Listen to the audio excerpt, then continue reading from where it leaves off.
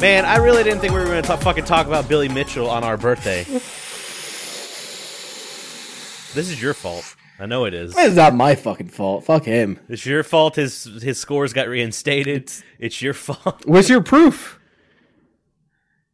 I don't need proof. This is America. This is America. Oh, right. This is the land of anti-vaxxers with their fucking Facebook degrees and shit like that. This is the land of 790,000 people bought tickets to the Trump rally in Tulsa, but only 10,000 people showed up. You know that fucking people were buying tickets out, right? No! Yeah, okay, so hold on. Before we get into this, let's address the elephant in the room. It is our birthday. It's the 52nd episode for Scrubverse. This recording is a day before your birthday and Father's Day, so I thought we were going to push it until Sunday so it could be the fucking trifecta. I mean, it's still the trifecta. Well, you didn't. I didn't get the heads up. It's fine. It's fine regardless. So happy birthday to us, happy birthday to you, and happy Father's Day to you. So cool. But yay, Hallmark. No. So apparently, and I haven't researched it enough, but I saw that, like, because the Trump administration always boosts their numbers about everything. Oh yeah. But apparently, K-pop stars and like Zoomers and all this shit bought tickets, which is kind of counter because like they still gave them the money, but they didn't show up. Scratch that real quick. Turns out that they didn't pay for seating; they reserved seats because all the seating was free for the event. But by effectively reserving the seats, they kept other people from being able to attend those rallies. But I think the point was to be like, people were taking pictures of like, they're like sold out auditorium or sold out like wherever it was, and then they showed a picture and there's a whole lot of people dressed up as seats. So yeah, but that's still campaign money that you're giving to the administration. Yeah, he's going to use it. He's not going to show the pictures. He's going to show the numbers. Yeah, I mean, so I want to say good on them, but like it's counterproductive. It might be counterproductive. A little bit. I mean, maybe with all the bullshit that's been going on, people will read through the marketing, and I'll take literally anybody at this point. Literally, it was anybody. Hilarious. He was doing an extra rally for the overcrowded flow for like people that there was too many people in there. He had to cancel it because fucking nobody showed up to it. That's amazing. I love it. There was literally nobody. There was like a second stage that he was going to do for like outside. Yeah, and nobody was there. That's outstanding. It was fucking amazing. I love it. But I mean, let's move on from one shitty person to another shitty person. I'm ready for it. I didn't know about this until 30 minutes ago, people. So oh yeah, so Billy Mitchell's scores with Guinness Book of World Records have been reinstated in a video posted a few days ago, of which Guinness had turned off the comments and likes feature. Fucking bitch ass move. They announced that based on new evidence that they failed to disclose. This is the evidence right here. I'm doing the money sign. That's what the evidence is. Based on new evidence, they are reinstating his records and scores, and it is a 6-minute masturbation video for Billy Mitchell, where he just so cringy to watch. Talk. He is like Apex Boomer, like Apex American Dream Boomer. Oh yeah. He keeps reinstating or keeps stating the same shit. Like, I got the Player of the Century award. Like, he's the kind of guy that was in like an honors graduate in high school and then puts it on his resume when he's 35. My legacy. Yeah. My legacy. He says that over and over again. No, it's... they even had Walter on the video, too. Yeah, with the which shittiest is webcam ever. surprising because I thought Walter Day passed away. I didn't know that he In your eyes, he did. Well, yeah, I guess. Well, the reason why I say that is because ownership of Twin Galaxies was transferred over to a new management. I think either Walter Day sold the business or the shareholders probably thought that he was unfit to run the business because of all the shit that was going on with Todd Howard. Not Todd Howard. Is that his name? Todd Rogers. And Billy Mitchell. So I was surprised to see his bitch ass in there. One thing that really pisses me off about Billy Mitchell, when you look at his face, you can see like he doesn't do a really good job of keeping up the color on his beard, because he has a brown beard, but there's like this outlining white line going across his face of like where the hair is growing in. And I'm like, dude, you know that you're going to put up a shill video with Guinness Book of World Records. At least look presentable. Yeah. Get a makeup person or something. I don't know. I hate that video. He's just walking across the entire fucking like old school arcade, touching things. And you mean the old school arcade? That's the shit he put together. Like, it's a fucking stage. You can see it. It's so shitty. This comes a month before the first court hearing as well. Yes, because he's pressing charges against Twin Galaxies and Apollo Legend, which I'm not entirely sure if Apollo Legend is still part of the lawsuit. I believe that he is, because he was researching the legality of doing a countersuit against Billy Mitchell, and but like he spoke with some lawyers that said it was not a good idea because you don't have the case for defamation. Meanwhile, Billy Mitchell potentially has it. So we're hoping that when this lawsuit actually goes through, because Billy Mitchell's like suing them for $13 million. Because he has no money. That's why. Essentially, like, really neither one of them have any money. Like, Twin Galaxies has been goddamn near defunct for years. It's an arcade. They don't have money. And then you have Billy Mitchell, who is running these failing Italian restaurants across like Florida. Does he have like salad dressings or some shit too? I think so. That's what Scotty keeps saying. I don't know. He's got a lard-based fucking ranch dressing. Fucking Walter looks like he filmed this in the back of the storage room. That's where he lives. Apparently, he lives in the That's storage. His only shirt. He lives in the storage room of Billy's restaurant. That's why everyone thinks he's dead, because he doesn't come out of that storage room. They only revive him out of the cryostasis when they need him. Get back in the queue. You're gonna die. We've echoed so many times like what our feelings are. He's a shit person. He's a garbage human being. It sucks to see that the people that were going to take action against him don't have the most solid case, even though I think they do. But we kind of understand how the court of law works a little bit.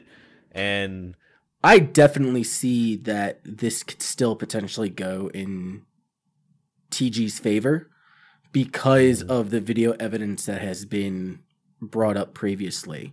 Like, it's not just Twin Galaxies and Apollo Legend. They got a few other witnesses that are going to play the part in showing that, hey, for these scores specifically, we're not saying that he doesn't have the skill or the ability to do X, Y, and Z, but for these scores specifically, when he showed off in the King of Kong, that is a MAME emulator, and that should not count. So I'm really not excited, but I'm really curious on what information Guinness had. I mean, we all know that it was pretty much like blackmail. We're going to sue you. Yeah, it's a bitch move. Which you already pulled the trigger and took the scores down. I don't understand how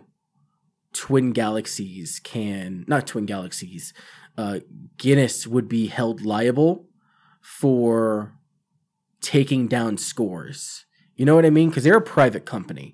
They're not really an organization that sets the standards for... I mean, yeah, they do world records, but like, it's not public. You know what I mean? I don't know. Billy Mitchell's going to find a way to try and fuck it over. He just looks like a sleazeball. And I know people are like, don't judge him by his, like how he looks and all that. I'm like, no, I'm judging him by how he looks and the history that I know about him. And he's a piece of shit person. I bet you he wears a wig. It looks pretty rough. Yeah. The problem, what's sad is, and I don't want it to happen, and this is thinking really not positively, But if it does go to court, sadly he's probably gonna win. He's gonna pull some strings or some shit or something like that, unless the opposing side has like some legit hard evidence, which they do. But shit, we've seen in many cases where that's what I'm saying. Like, I really need to see how Billy's going to spin this, how his lawyers are going to spin this into defamation, because nothing that they're saying isn't factual. They're gonna do something. I don't want, like, for the record, I don't want Billy to win, but it fucking sucks. Yeah. He just, oh god, he's just a shitbag. He keeps saying like, we started esports. I'm like, no, you fucking didn't. You didn't start That's not shit. a term. No, you started cheating. Like you started like showing that off in the mainstream and all that shit. Mm-hmm. It's just also Guinness doesn't fucking research their shit well enough anyway.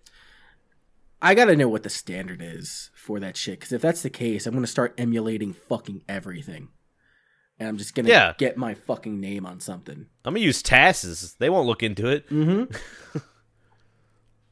Hell yeah! I'm gonna take someone else's TAS. Yeah, put my name on it, like really badly photoshopped. Yep. I'm gonna take all the TASes from H2O and just fucking. I'm not saying he uses TAS. That's the wrong thing to say. I'm sorry, buddy. You're gonna take. You mean you're taking his runs? I'm taking his runs and I'm gonna submit them. I'm going to Guinness Book of World Records. And it's like, yo, give me the record for fucking.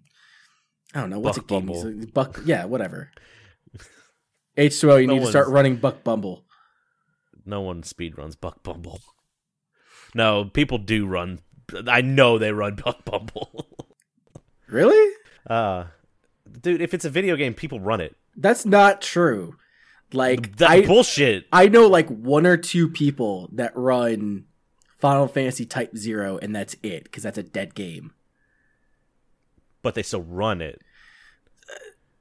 Whatever. You just proved my point with what you said. I know two people and done. Whatever. All right. I guess we're going to move on to weeks. I'm tired of fucking talking about Billy Mitchell, and I hope he dies in a dumpster fire. Like a bad dumpster fire. I got these fucking videos off too. Fuck this shit. All right. So this week, I did not do a whole lot this week. If I did do a whole lot, I can't remember it, but I do know that I did some streams. I did a Golden Sun stream last Sunday. I think it's fun. It's still great. It's super slow to start off. I forgot how some of those older RPGs is just like, okay, I get it. Okay, I get it. I got it. Once you get out of the second town and you get your third, I think it's your third party member, that's when things start to pick up. Yeah, Ivan. Yeah. Yeah. Now I'm at the point where I can just kind of like explore different areas and stuff like that. But that first and like second town, I'm just like, holy shit, just let me play. I just want to play the game. I don't give a shit about this boulder. I don't give a shit about your family. I just want to play. But what makes up for that is that the fighting and the play style is very fast paced. Mm-hmm. Like it's a super fast paced RPG. Yes. I also realized that I know more about the second one than I do the first one, because everything in the first one is like brand new to me. Really? Because I played the second one when I was a kid, and when I started playing the second one first, I was like, what the fuck is going on right now? Because you're literally, if you look at the first two games as a whole, the second game picks up in the middle of the story. And you're just like, what is going on? Why am I fighting this team that apparently is supposed to be the good team from the first game? Like, I don't know what the fuck is going on. Yep. But after you do a little bit of research, you understand. And I found one other person streaming that game, and I went ahead and rated them that night. That game's fun though. I'm gonna stream it some more this week. Yeah, Golden Sun, the first one and The Lost Age hold up really well. I thoroughly enjoy those games. Mm-hmm. The sprite work looks great on them too. So. Yep. The other thing is I played a full run of Katana Zero. I think it was like Wednesday night. You did a hard mode run, right? No, so the hard mode run is only in the speed run options. Oh.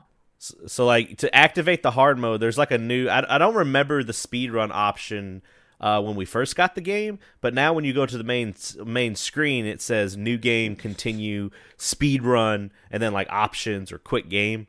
And when you go into the speed runs options, you can toggle on specific things for the speed run, and one of those is hard mode. Huh. And I was like, I just want to do the story.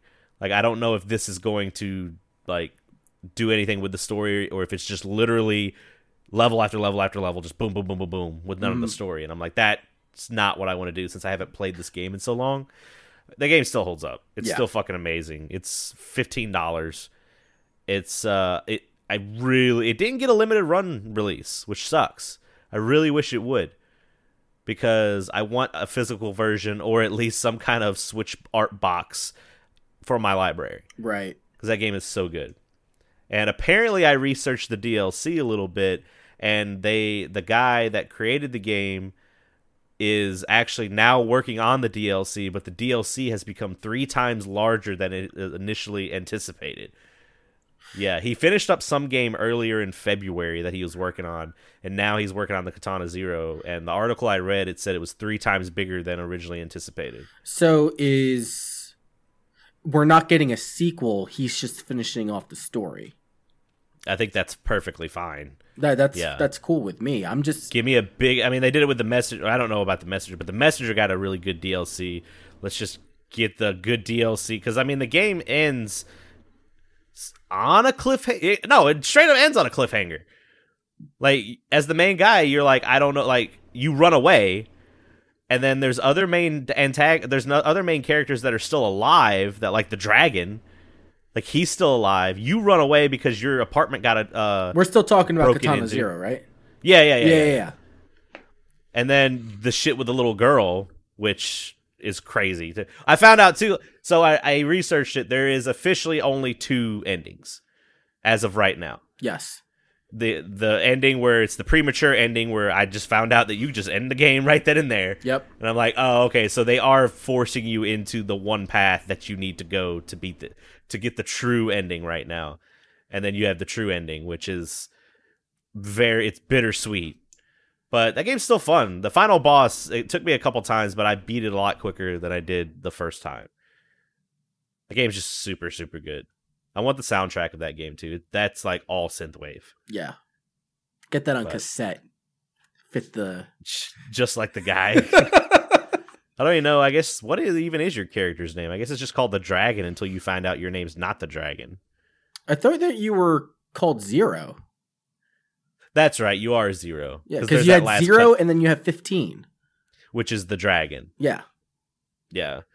And then I think the one chick that you fight, I think she was 12 or 7 or something like that. I don't know. There was a bunch of different... 9. There's something.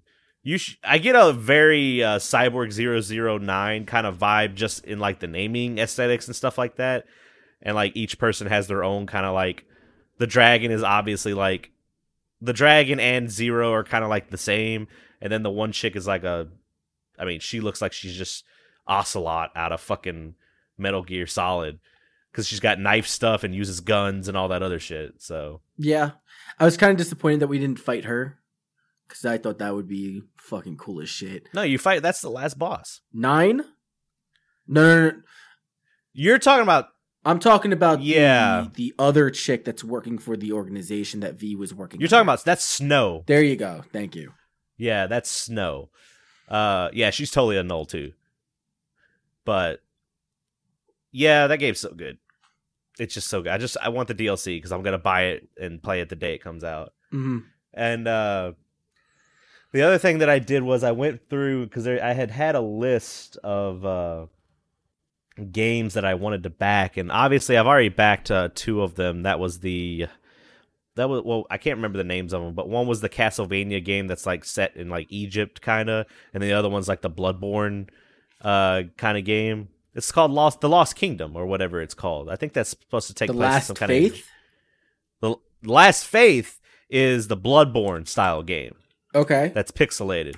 The other one that I'm talking about is the I don't know. Set in Egypt? Don't have it. Lords of Exile? Yeah, Lords of Exile. I thought it felt like a Egypt kind of like theme or something like that, just by the look of the character, like not in the game. Maybe I got it wrong, but Kinda. I think that you're really just focusing on his headpiece. Yeah, because he does like he kind of does like samurai stuff, doesn't he? I mean, he's a swordsman. Yeah. But besides those two games, go ahead. It reminds me more of Bloodstained: Curse of the Moon in its style rather than like the older ones. Yeah, Castlevania 3. I mean, that's exactly what it is. Yeah, where you have different characters you can choose from and all that. But then I forgot that I was looking on Twitter a couple weeks ago, and Matt McMuscles had shared this game that I had to go back and find because I couldn't remember the name. It's called Steel Assault, and it's supposed to be coming out on Steam soon. I wishlisted it, and it looks like a Bionic Commando kind of game, but it looks really, really cool, really, really good pixel art. And I don't know anything about the story, but you got a bunch of you have like an energy whip and all this other shit, so I'm down with that. I'm down with energy whips. So it looks really cool. The other one that because I shared all of these in the Discord server as well. The other one is, I've talked about it before, is Panzer Paladin. I know about Panzer Paladin. That looks real good. Yeah. That's the one where you pick up different weapons and they have like durability and stuff like that. And then you can jump out of your mech. And it looks, if I get Metal Storm feelings from it a little bit, and then mixed with, I don't know. I mean, your whole thing is you need to be in that mech to do anything. So, right. But I'm excited to play that. I don't know if we have any like release dates on those yet. It's supposed to be sometime in 2020, but I've wishlisted them. That's what you need to do on Steam if you want to. That's how they gauge interest in these games, is how many people have wishlisted them. So you should check those out. And then the last one that I wishlisted and downloaded the demo because it came out on the 16th until the 22nd is Windjammers 2. And we played that. We streamed that on Thursday night. We played a little bit of Windjammers, me and Scotty, and then we did Windjammers 2, the demo. That game is fucking good. That game is very, very... It takes everything that the first one has. Everything. And the only thing that it really adds on is, so when the disc is up in the air, you actually have a jump button to where you can jump in the air, and then you can do a spike or a rolling spike. And you can do supers. Like, you have defensive supers. You have offensive supers. It looks really cool. The art style, I wasn't sold on at first, but it is sold. I'm sold on the game. Because I was actually in a tournament today. The guys over at Panda on Twitch, is Panda Global. They put together this fucking crazy-ass tournament that was ran through Parsec, and it was international. There were people over in France playing in this tournament, and there was 41 people showed up for this tournament.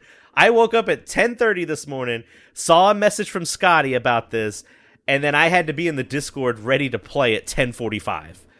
That's crazy. I didn't do terrible. I went 3-2. I got my first round. I won really, really easy. Like, I don't even think the guy got a round or a set on me.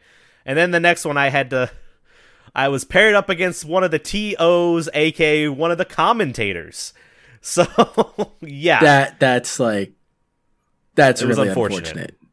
It was very unfortunate, but I won my next, so that knocked me into losers bracket, and then I won my next two, and then I lost my fifth match. But I mean, it was a free tournament, so the guys, the top three got a digital download code of Windjammers 2 when it comes out, and the first place person got the special edition version from Limited Run, I believe, for Windjammers 1, provided by .emu. So that's pretty cool. .emu was in on this. Parsec was in on this. There was a consistently 100 people watching the tournament at all times. That's amazing. That's awesome. Now that I'm part of that community and the Windjammers 2 community, because Windjammers has kind of died down a little bit, especially like rank matches and shit online. It's coming back with Windjammers 2. Like, it is amazing. So I don't know how much you've played of Windjammers, but back in the old Windjammers, if you ever did like a lob shot and it landed on the ground, you'd always get 2 points. Now, different stages give you different. There's one where lobs count as 4 points. I saw that you got hit with a lob shot that hit the ground, and you got hit with 4 Yeah, points. so you always, with that tournament, they always started the first match at Ring. And Ring is like a wrestling ring. It's a new one that they've added to this game. And it's special so that if you are a lob style player or a spike player where you jump up in the air a lot, you favored in that match. So you have to be careful if you're playing against someone like that. The counter picks are still real. Like I lost because I was playing as H-Max, and he's like the big burly, used to be American, but now he's Canadian in this game for some reason. But Immigrated. He's not as fast, so the counter picks are large stages with quick characters. Yeah. And you have to learn. It's not about like, I only play this character. You have to fucking play everybody. Yeah. So that you know how to counter. But I'm so excited for this game. The demo, I'm going to play it some more. The demo's only available. The demo will be gone by the time this podcast comes out, but it's only available until the 22nd.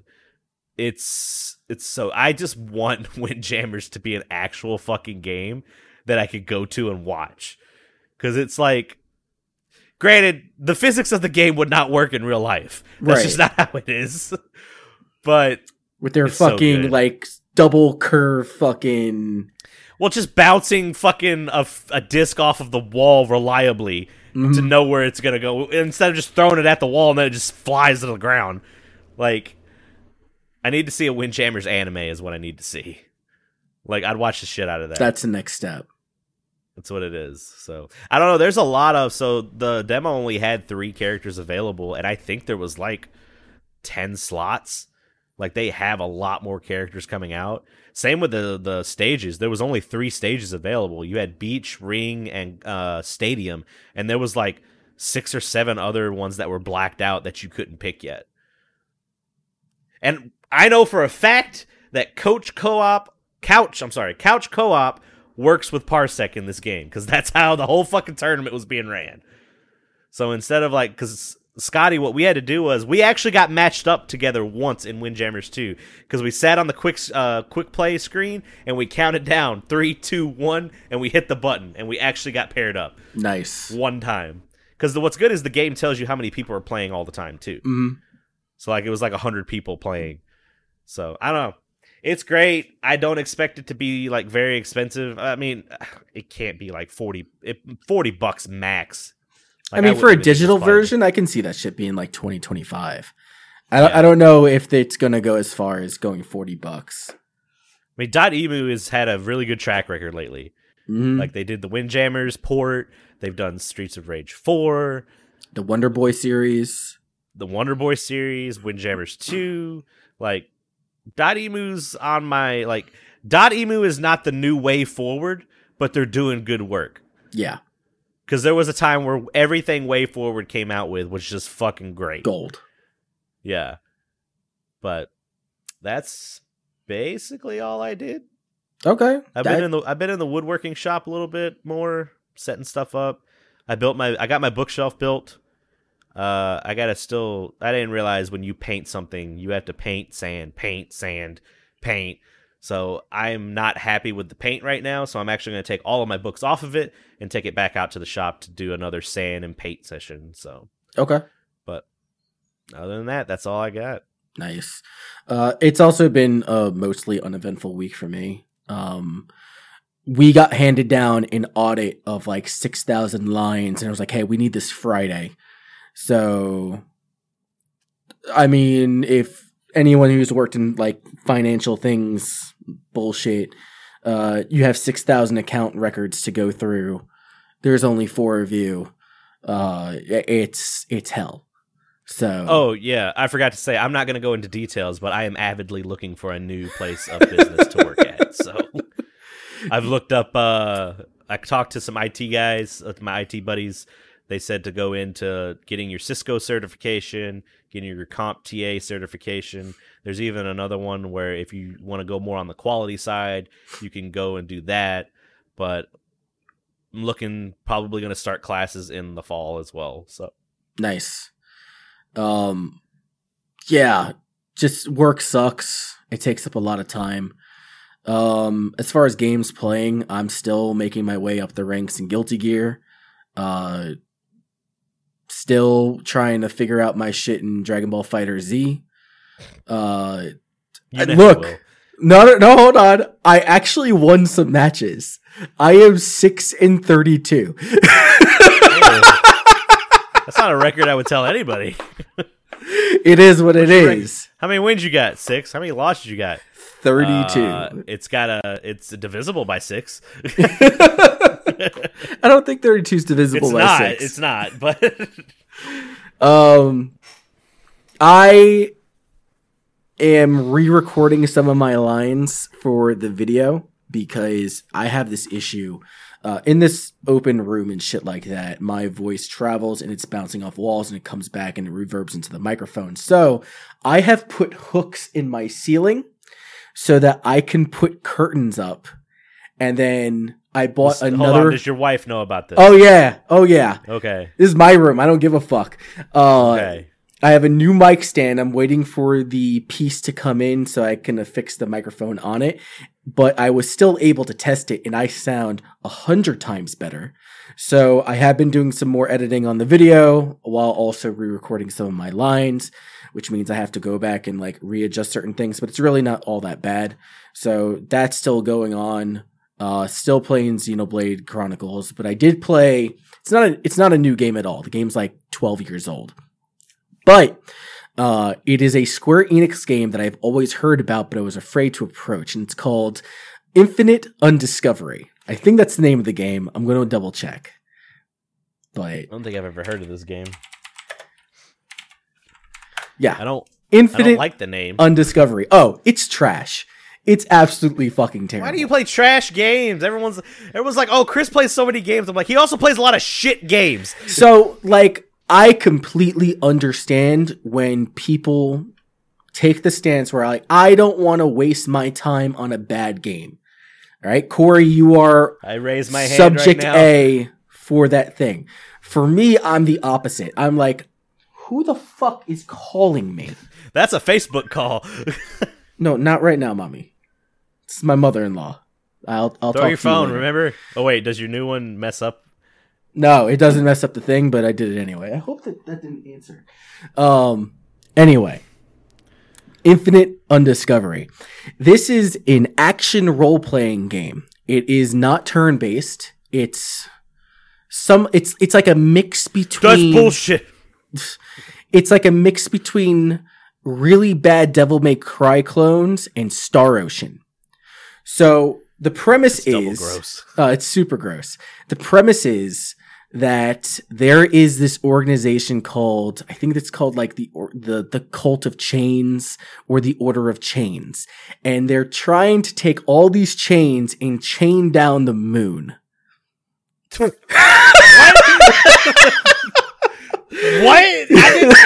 I legitimately didn't know. Like, it took a second for me. He said he was the fucking moon? So they're trying to chain down the moon. Is this Majora's Mask? No, it's not. So the beginning of the game, the CG cinematic actually looks really good for a 12-year-old game. Like pretty much anything that Square Enix has. I mean, you can harken back to some of the CG that Square Enix did for, Final Fantasy X, and that still holds up. But as far as like actual gameplay graphics, it's also not terrible, but that voice acting is absolutely fucking shit. Just to give you a premise of the plot, all right? Infinite Undiscovery takes place in a world where the Dread Knight Leonid and his Order of Chains bound the world to the moon from all regions. Think about that. World, moon, every single region in the world has a chain that's chained. That's not how. No, works. it's what it's doing. Okay. Also, you probably fucked up the tide. They have bound the world to the moon from all regions. The main chain is attached to the castle in the fallen kingdom of Cassandra, formerly the kingdom of King Volsung, wherein Leonid's headquarters lies.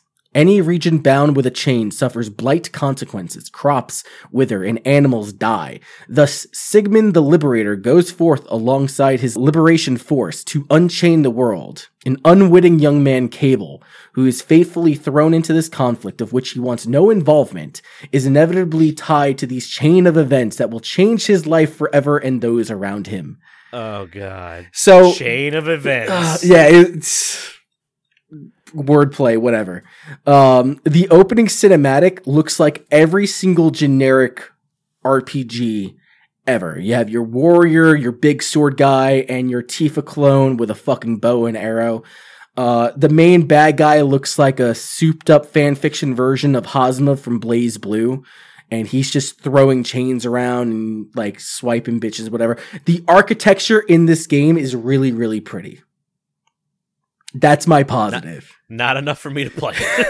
That's my positive. But gameplay wise, I saw a fucking tweet today. Yeah. That someone was saying like, oh, because they were talking about how beautiful the voice acting and how beautiful of a game Final Fantasy VII Remake was, and someone was like, oh man, like I'm gonna be so sad when I hear like Tifa's reaction to Aerith's death and like the voice acting, and somebody's tweet went, Aerith, what? Because if people don't know, there is a generation that is playing this game that didn't play the original, so they don't know what's coming. I just read that tweet and I went, oh. Oh, no.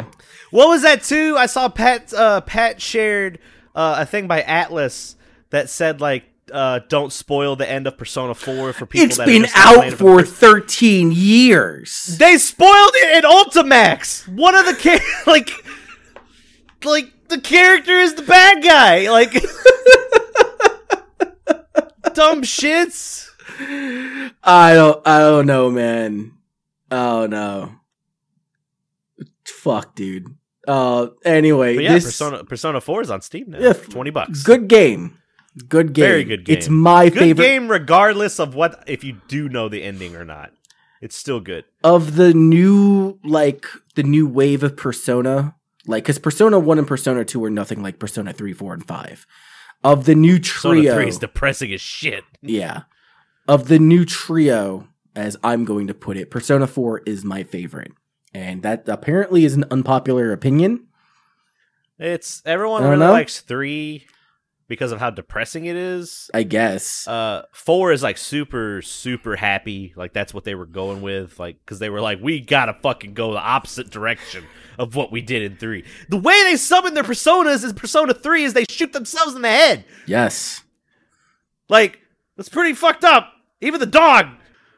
But then 5, I haven't played enough of 5. A 5 looks real. I don't know what like the theme they're trying to go with. Rebellion. It's like, Rebellion. Is that what it is? Rebellious and all that. They're all different colors. Persona 3 is blue. 4 is yellow. 5 is red. 6 is going to be green. And if it's not, I don't know what the fuck they're trying to do with the game. You won't be able to see it. Yep. So. They're all Uno colors. I said it before. If you've ever seen the movie Up, there's an ingenious joke in that movie that towards the end that got me laughing so hard. Is they're sitting outside the house or something, and a car is going by, and they're like green one or like red one, and the dog, because the dog has a voice collar on and it can talk, he goes gray one. It makes me laugh every fucking time I watch that movie because it's such a well, like, you know, I went, wait a minute, what did he say? Like gray one. It's really good. And I just imagine you as that dog. The dog's name is Doug. My name is Doug now. Yep. No, back to Infinite Undiscovery. No, I don't want to go back to it. Look at you trying to segue away. I'm going to pull you back in.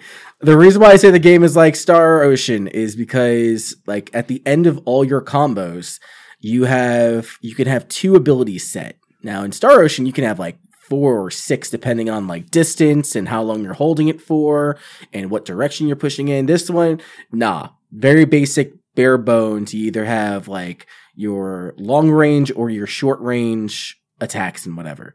And you could do a special move at the end of it. But what really pisses me off is that you have different interactions with your action button depending on whether or not you have your sword put away or whipped out.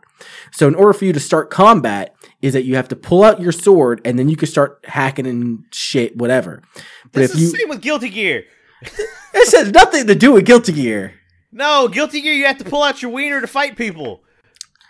Okay, like in Strive, yes, that is true. But what pisses me off, I'm right. What pisses me off is that when I go to pick up items, like if I wanted to go open up a chest and there's like enemies around me and I'm actively just trying to be quick about shit, if I go up to the chest with my sword, he hacks it open and breaks what's inside. It's dumb. I hate it. Like he doesn't just open it up like a regular human being. Like I was dying. I was about to die. My party member already bit the dust. I see a medicinal herb in the corner and I go to pick it up, but my sword is out and I cut it and destroy it. And well, this run's dead. I didn't save for like 20 minutes. No, the voice acting is impeccably bad. On a scale, is it like if we're saying the low point is Mega Man X4, where is it compared to that? It is only a few notches higher. If we're saying Mega Man 4 is like a 0 out of 10, which even that I don't think it deserves a 0. I think it's a little bit higher. Yeah. We'll say that Mega Man 4 is like a 3. Well, you don't even have to say that. It's slightly better than Mega Man X4. It's only slightly better. Maybe a 4 or a 5 out of 10 as far as the voice acting scale is concerned. On a scale of Mega Man X4 to Final Fantasy X laughing. It's dead center. That Final Fantasy X10 is real bad. Well, Final Fantasy X10. Final Fantasy X10? Okay. Final Fantasy X, where he's like, ha ha ha, that's so bad. Really, like that scene everyone makes fun of, but the rest of the voice acting in that game is actually really good. It's actually fine, yeah. Like, I don't know why people give it shit, but whatever. That's why I didn't say it as general. I said that specific thing. Got it. No, that was mostly my week. It's just not exciting. Adult shit sucks, so that's where I'm at.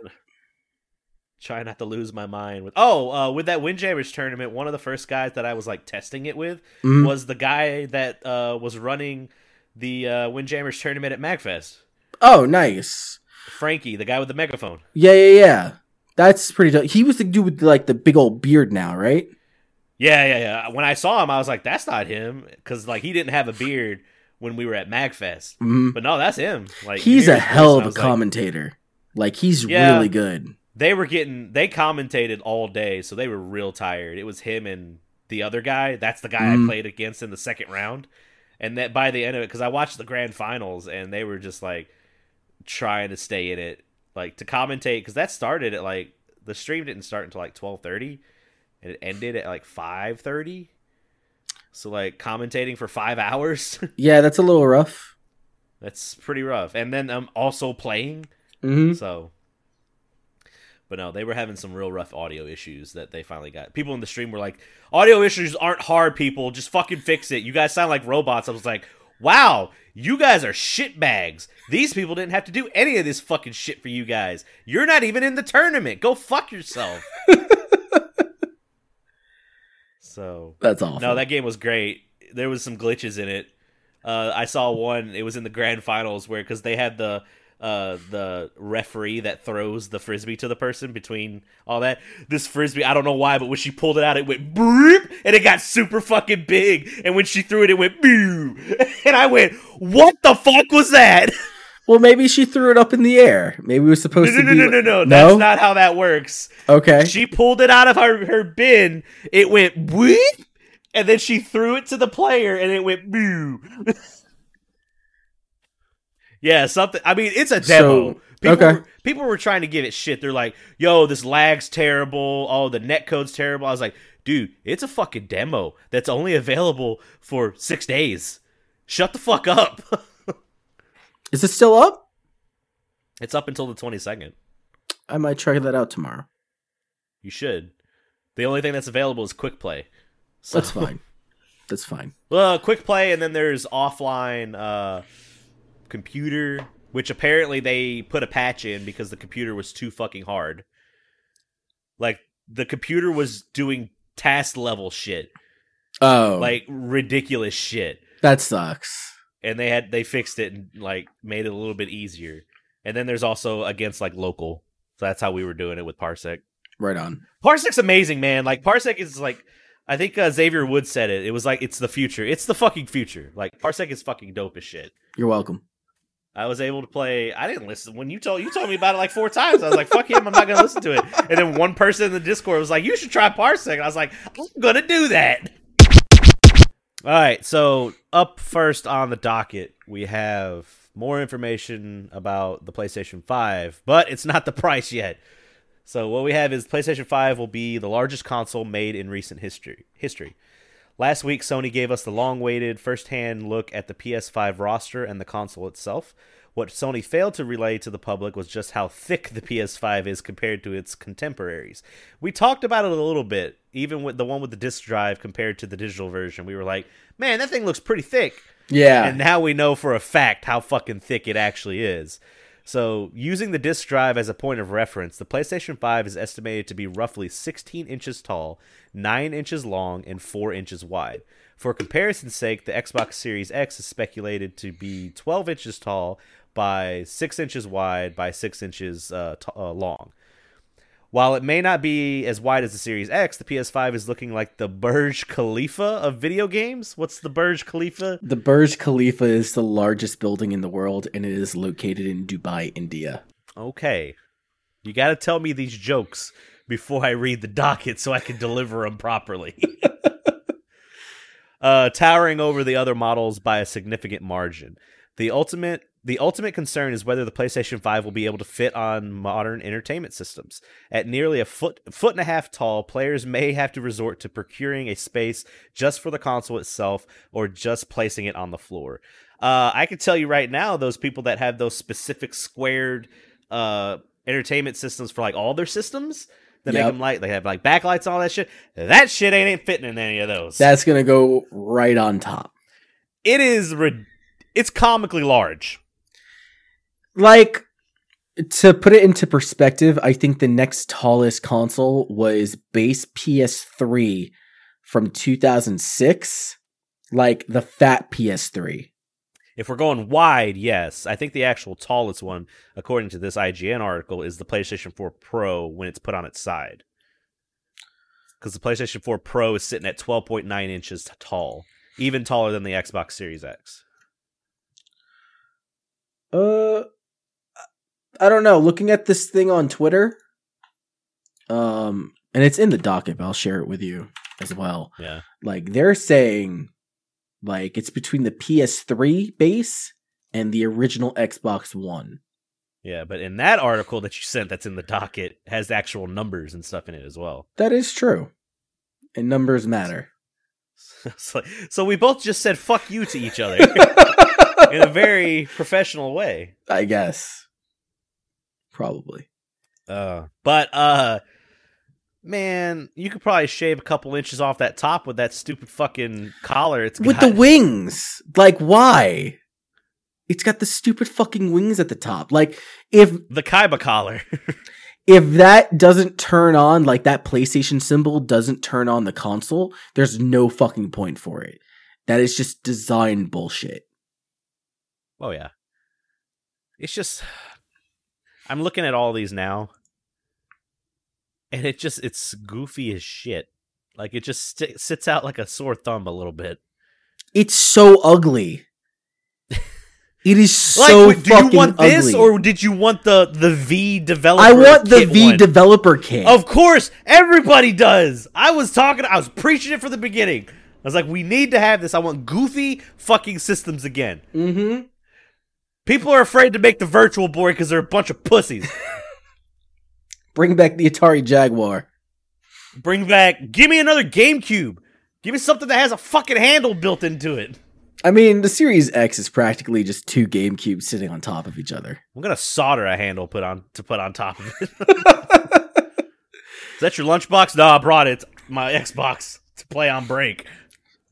Let's get this Killer Instinct in, boys. Boom! Just put it on the table. Like, I think I broke it. So I don't know. It's like that hump is so stupid with the disc. That sucks because if I do end up getting one of these, of course I want the one with the disc drive. We talked about this last week. I want the disc drive. I want to have the option. I don't want to be shoehorned in to do an only digital. And it just is fucking road bump of a fucking disc drive on top of it. The stupid thing is when they were showing it off horizontally, they had the disc drive on the bottom. They look even stupider. Like, that makes no fucking sense to me. Like, I really want to... Unless the bump is where it sits on the stand, maybe? But even then, like, okay, so maybe it has a stand that has the contour going down, and it'll sit there right. But that's still fucking stupid because I don't know. I'm just so used to putting my discs on the upper end of the console itself because most consoles are made up of 2 halves. You have your disc reading system on one half, and then below that is like the hard drive or the guts and GPU and the motherboard and shit like that. This looks like it's taking all of that and just flipping it upside down. What are you looking at? Oh, I'm looking at the PS3 Slim. I thought they fucking spelled Sony wrong. But I was just looking. It's upside down, but also mirrored. So, like, if you turn your head to the right and look at it, the words are backwards, so it's mirrored. Oh, wow. Yeah, that's true. Yeah, why did they do that? I thought I was fucking insane, right? No one has the PS3 Slim on its side. No, the PS3 base model, maybe. I have seen a couple people have it sitting right I've seen that, yeah. The PS3 Slim, the PS4, and the PS4 Pro, along with the Xbox One X, and the Xbox One, no one puts them on their sides like that. Okay, so I know people that put the Pro and the PS4 Slim on its side. That's a legit thing. It's stupid. I mean, you should not be friends with them anymore. Unless it's you. No, it's not me. It's not me. Is this your friend Johnny that does this, Chris? No, this was Nick. And I'm just like, dude, why? It's just calling him out.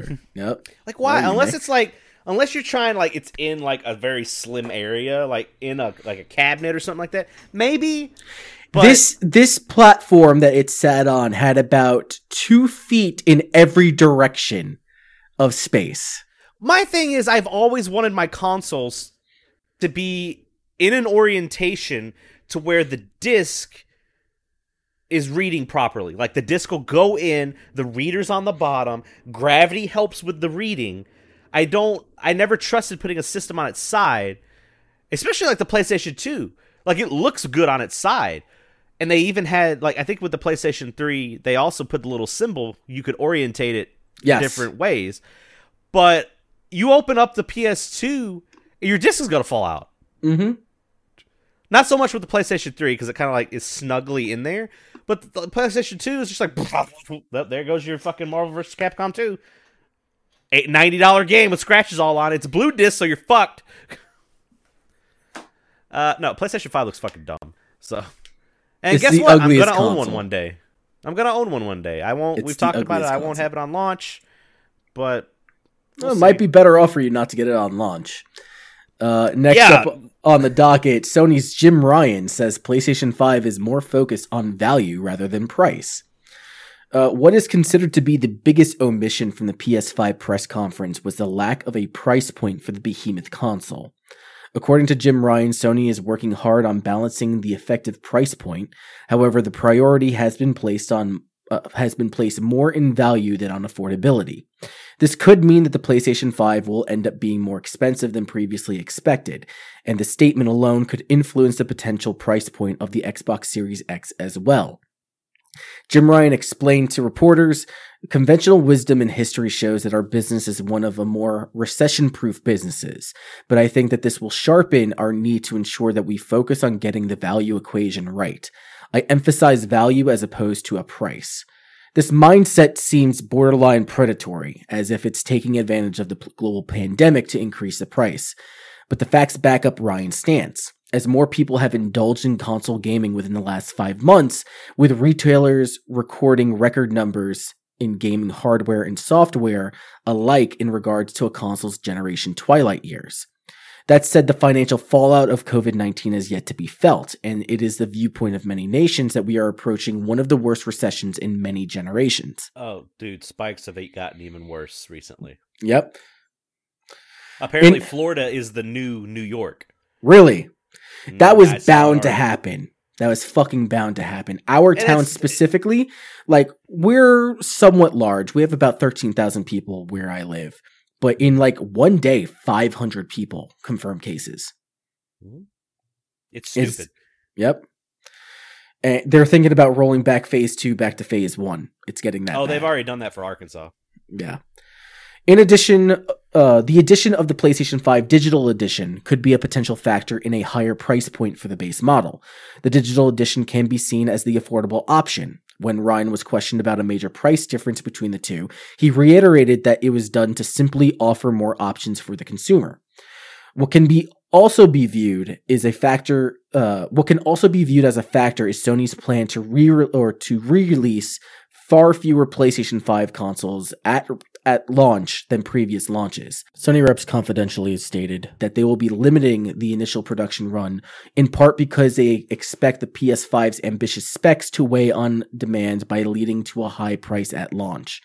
The company reported to shareholders that only around 5 to 6 million units would be made available to the public until March 2021. Let me stop you there. Refresh me on the memory, my memory on the initial releases of the PS4 and the Xbox One. So the launch for the PS4 was sold at loss. So when the PS4 was being sold, they were selling it for about $399. That console cost them about $417 to make. So at every single console that they sold, they lost $18. They sold it as a deficit. My question is not how much they were sold at, how many was sold. How many units were pushed during the first quarter? Yes. Sales of PS4 during launch. On February 18th, 2014, Sony announced that as of February 8th, it had sold over 5.3 million units following the release of the PlayStation 4 onto North American and Western Europe markets. Within the first 2 days of release in Japan during the weekend, it sold 322,000 consoles. I guess what that's meaning is that if they sold 3.4 million units or 3 point whatever million units, there had to have been more on back order or, more in stock in retailers and shit like that. There was more created. Right. So, I mean, like, there was still a supply that could be met. They're saying here that they're only expecting to release 5 to 6 million units or put out into retailers 5 to 6 million units worldwide. So, damn. I don't know. It's not going to become a Switch situation where, because let's be honest, Nintendo can't make enough fucking Switches right now. Well, nothing is worse than what the Wii U was when it was at launch. That was a fucking nightmare to track down. And that was a $200 console. Like, I don't know. Like, anyway, they were only planning to have 5 to 6 million units that would be made available to the public up until March 2021. This can create a price point based on supply and demand where fewer consoles could warrant higher buy-ins. Amazon previously listed pre-orders for the PlayStation 5 as at almost over $700 before the Sony press conference. That is until the online storefront removed the post and apologized for the confusion. At a cost of around $700, it would harken back to the days of the PlayStation 3 reveal in 2005, offering the base console with a measly 60GB hard drive for $599. Many believe that this steep price point aided Microsoft into moving more units during the early days of the Xbox 360. I want to let listeners know that we are now in an age where the video game consoles are getting besides, I would say not so much Nintendo's consoles. but Sony's and Microsoft consoles are definitely trying to be basically computers. They're rivaling what we see in $1,500, $1,500 computers. I want you people to know that you can also get a pre-built PC at NZXT for like $899. So if this ends up being a $700 console and you're like, man, I could probably just get a PC, you can get a pre-built one for $900. So pay a little bit extra money and then you have a computer that you can upgrade anytime you want. Yep. So unless some exclusives come out that have to like we've seen some, like we know Horizon's going to be an exclusive. Yep. I don't think Resident Evil's going to be an exclusive. Mm-mm. Spider-Man might be. Spider-Man definitely. It's owned, like it's an Insomniac IP and Sony owns them. So definitely. What was the other big one? Demon Souls? No, that will be on. Yeah, that'll be on both. So there's got to be some heavy hitter exclusives for you to just buy these. Yeah. So keep that in mind. That's insane, man. And there's a lot of people out there that are like, they weren't that expensive back in the day. Go back and look at sales ads for like Toys R Us and shit like that for like the Nintendo and the Super Nintendo, and you will be surprised at how wrong you are. Yeah. But granted, they weren't like no 500, but some of them got close. They were pretty penny. And think about it like this: like inflation is a factor. Your money went further back in the day as compared to today. So like $70 in 1994 is well over $100 today. People weren't getting paid as much back then. Minimum wage was like what, $5.25? I don't even know if that was early in Maybe the early 90s. I thought it was like $4 and change. I started working at $5.25 when I started working at like 15, 16. Mm-hmm. And I remember the minimum wage went up to like $7.25. I think minimum wage is like almost up to 11 in my area now. That's crazy. So, I mean, think about it. Like, it's mandatory to have health insurance. It's mandatory to have automobile insurance. You have to have a cell phone. You have to have internet. Yep. Like, you didn't need that. You didn't have to have that shit back in the day. So, I don't know. This is also a pissing contest. I don't know. It's not so much a pissing contest as like I'm waiting for the other guy to start pissing, because neither one of them are saying, like, we want to know the price. Like, just tell us the fucking price. I have a feeling that Microsoft is now in the position after the statement that Sony made where they can start considering a higher price point, because, you know, Microsoft was saying like, oh yeah, we'll make it affordable. You know, people were expecting it to be about the price of the Xbox One X. Like that $500, maybe a little bit more buy-in to get into Gen 9. But now with Sony saying like we're looking at value as opposed to affordability, that's like the green light for them to say, well, we can just go a little bit under what the PS5 is, you know? So if Sony's PS5 comes out to be $650, we may see 600. When they're originally also afraid. One of them's afraid to announce it because that's exactly what the other one will do. Yeah, like it's a strong tactic, man. It is, and I have the feeling that Jim Ryan. So when I think of Sean Layton was the old head of SIE, Sony Interactive Entertainment. Mm-hmm. I always thought of him. That situation, yeah. I always thought of him as like the arty guy. Like he was just trying to get people to play games, and the most important thing was to move software. Just play the games. Experiences. Yeah, have these mind-blowing storytelling experiences. Jim Ryan is the most dry, bare-bones motherfucker. He was like, are we moving units? That's all I care about. So the mindset that I'm getting from this is just like, why the fuck are we selling this at a deficit? Why are we selling this at a loss? So you don't make money off the systems, you dumb shit. You make it off the software. But I don't know. I just get the feeling that he is going to try to take advantage of the situation and sell it for a pretty penny. And for a lot of people, there's nothing they can do. I mean, they could wait, but then you have the situation of FOMO, the fear of missing out. So, you know what? Keep bringing the games I love to PC, everybody. I am 100% fine with that. So, I've got a Switch. I've got my old gens. I'll wait until the new gens drop in price. I'm not that guy. Like I said, unless they were to drop balls and be like, Bloodborne 2 is going to be on launch. I'm like, fuck! All right, I guess I got to save some money up. So, speaking of saving money up, I recently cashed in my PayPal points on my credit card. Yeah. They just legitimately put the money in your PayPal account. That's cool. Like, they don't make you have to, like, I think Capital One makes you put it towards your credit statement, and Amazon, your points are points that you can use on Amazon. PayPal's like, nah, that shit's in your PayPal account. Cash money. You want to transfer it to your bank account? There you go, 2 days. That's what's up. It's the best credit card I've ever gotten. I got that credit card in like February. I already have $250 in points. That's dope. Yeah. That's what's up. I bought a new table saw, so nice. I bought a new table saw because I said, fuck the new generation of systems.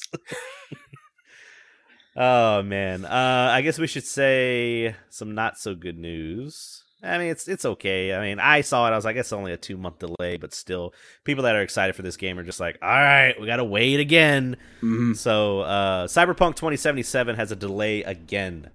Cyberpunk 2077 is going to miss its planned September release date. CD Projekt announced today that the game is finished, both content and gameplay-wise, but it wants to make more time for balancing, fixing bugs, polish, and so has decided to delay it to November 19th. The quests, the cutscenes, the skill, and items, all the adventures Night City has to offer, it's all there, the studio wrote. But with such an abundance of content and complex systems interweaving with each other, we need to properly go through everything, balance game mechanics, and fix a lot of bugs. A huge world means a huge number of things to iron out, and we will spend the additional time doing exactly that. Good news is CD Projekt Red is still planning on going through with the Cyberpunk 2077 online event on June 25th, so there's some small victories there. I think that's fine. Like, if that's what you're using it for, that's fine, but I've also been hearing some stories of crunch with 2077 as well, so... Yeah, I think it's actually more along the lines of they really want to optimize it for 9th gen. Yeah. I think that's really where it's at. If 9th gen wasn't coming out, we would have probably already had this game. Yeah.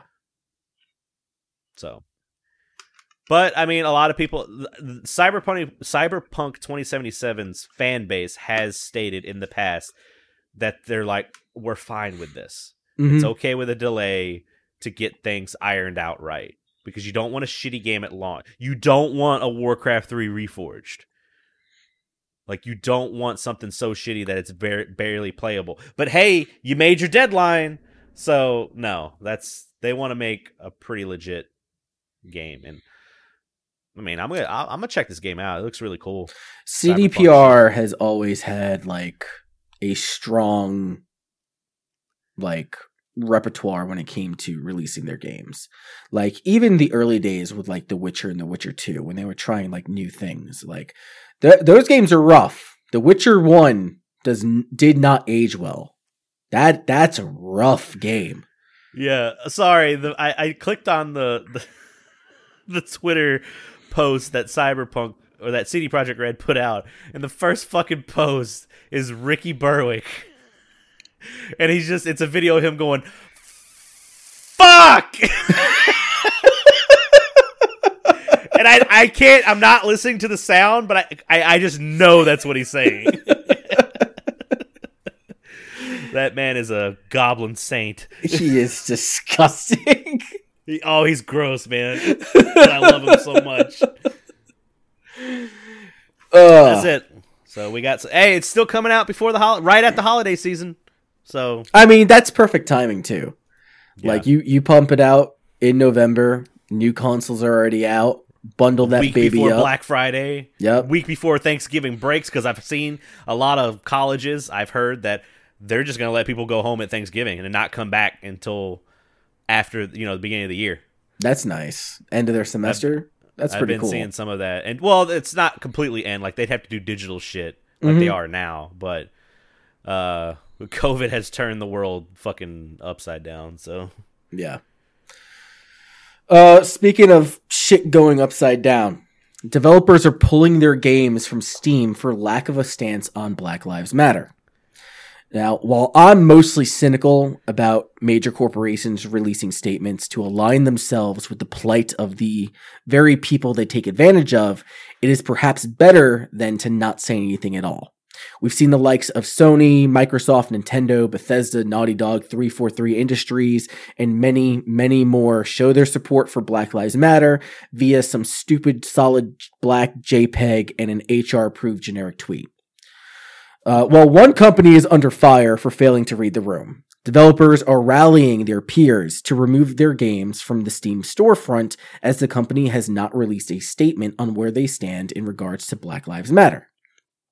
In a statement from Julian Glander, developer of Art School and Lovely Weather We're Having, provided his insight on why he's taken his games down.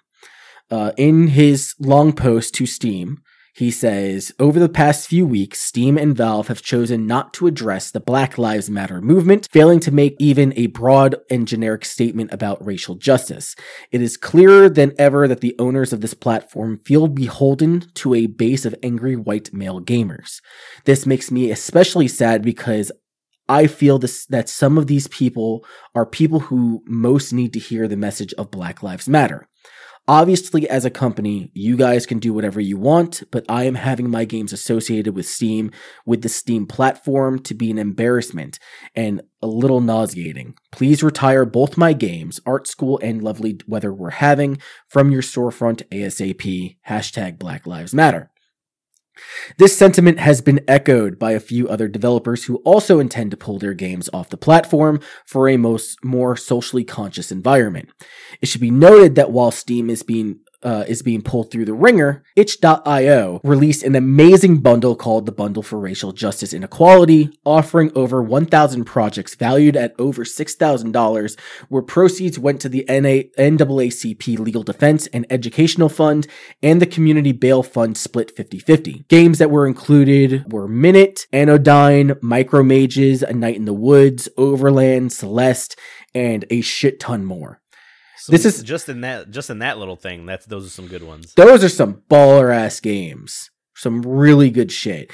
I mean, there's some really obscure shit in there too. There's tabletop games that they added in there. There's fucking desktop shit like Goose Desktop Associate, whatever. You know that goose that goes around and fucks with your desktop? Have you ever seen that? Yeah, Untitled Goose, the goose from Untitled Goose game. I didn't know that was an actual thing. That's unrelated. I think that's unrelated because some dude just made like the Goose Buddy for your desktop, and he'll like, moves your icon. He'll move your icon. He'll take your cursor. He'll start typing in Notepad. He'll draw pictures of like the duck flag and shit like that. It's. I think I need this. This is the new Microsoft Clippy. Yeah, it's Clippy the Goose. This is not the first time that Valve has been under scrutiny, as the Anti-Defamation League has also called out the developer, Gone Digital Retailer, for giving extremists a pass. Previously, Steam was under fire for allowing users to change their names to match or support the aggressors of mass shootings, such as the Christchurch Mosque, the Parkland shootings, and the Charleston Church shootings. Valve didn't take action until after Kotaku wrote an expose on the controversy. The ADL accuses Valve for not taking action as users who express fringe views on the platform as a means to protect their bottom line. To quote, it was disturbingly easy for ADL's researchers to locate Steam users who espouse extremist views, using language associated with white supremacist ideologies and subcultures, including key terms, common numeric hate symbols, and acronyms. End quote. In a random search, researchers found hundreds of Steam profiles advertising Nazi or white supremacist imagery in their usernames, profile pictures, posts, and bio descriptions. Vice in the past have also written pieces on how Steam has been harboring hate groups within its message boards. Valve typically takes a hands-off approach when dealing with these social issues within the confines of Steam's platform and will only give a sheepish level of support when they've been called out publicly. As of June 17th, Valve, however, has pledged to be a major sponsor for the Game Developers of Color Expo, as well as support of the Black Voices in Gaming event that's being hosted by Media Indie Exchange founder Justin Woodward. Perhaps these companies can take a page out of EA's book of all companies and pledge $1 million to the Equal Justice Initiative, the NAACP, an educational fund, and other like organizations. I got 3 specific things I want to say about this. Okay. First of all, if you are a listener and you are an advocate of hate, of white supremacy, Nazi organization, all that shit, I don't want you to listen to our podcast. Is that fair enough? Can we say that? We'll take the every time I die approach to this. That's fine. Yeah. It's, to be honest, that's not the worst thing we've said on this podcast. The second thing I want to say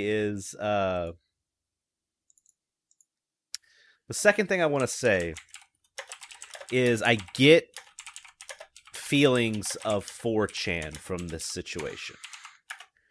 4chan, I used to be avidly on 4chan a lot, and especially in my early days of the internet and all that. And we've covered stories about like where people are like, well, this is a freedom of speech area. We can say whatever the hell we want and all that other stuff. But you are allowed to say whatever you want. But as we've said in the past, be ready for the consequences to what you have said.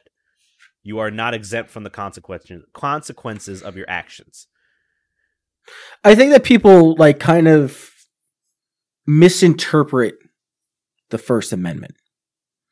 Congress shall make no law respecting an establishment of religion or prohibiting a free exercise thereof or abridging the freedom of speech or of the press or of the people peaceably to assemble and to petition the government for a redress of grievances. That does not protect you from being a shitbag on the internet, pushing your fucking fringe ideologies, whatever they may be. It doesn't matter. Whatever they may be. Everyone's a fucking target. If you're a fucking menace to fucking society, you have every right, or we have every right to fucking take your ass down. There's a joke, and I'm going to paraphrase it. There's a joke by Bill Burr where there's always one guy. He's like, you'll see a guy that's just like talking about like, you know, the blacks are ruining the country and all this other stuff, and everyone's like, yeah, fuck you, whatever. But there's that one guy that's like, this guy's kind of making sense. That's the shit that you got to stop right then and there, because then it just snowballs into what we have now. It's exactly what it stopped. It's what happens. And the third thing I want to say is a lot of people are going to argue, and people have been saying, I don't want to be part of it. Like, I don't want to take a stance either side. This is not Microsoft versus Sony. This is not like, oh, PC gamers versus console gamers. This is real life shit, and you have to take a stance.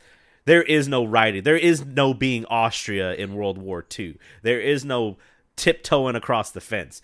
You have to declare what side you're on and be prepared for what's going to happen for being on those sides. I'm going to disagree with your first statement. Okay. If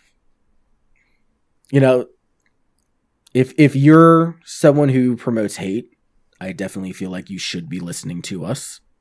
I definitely think that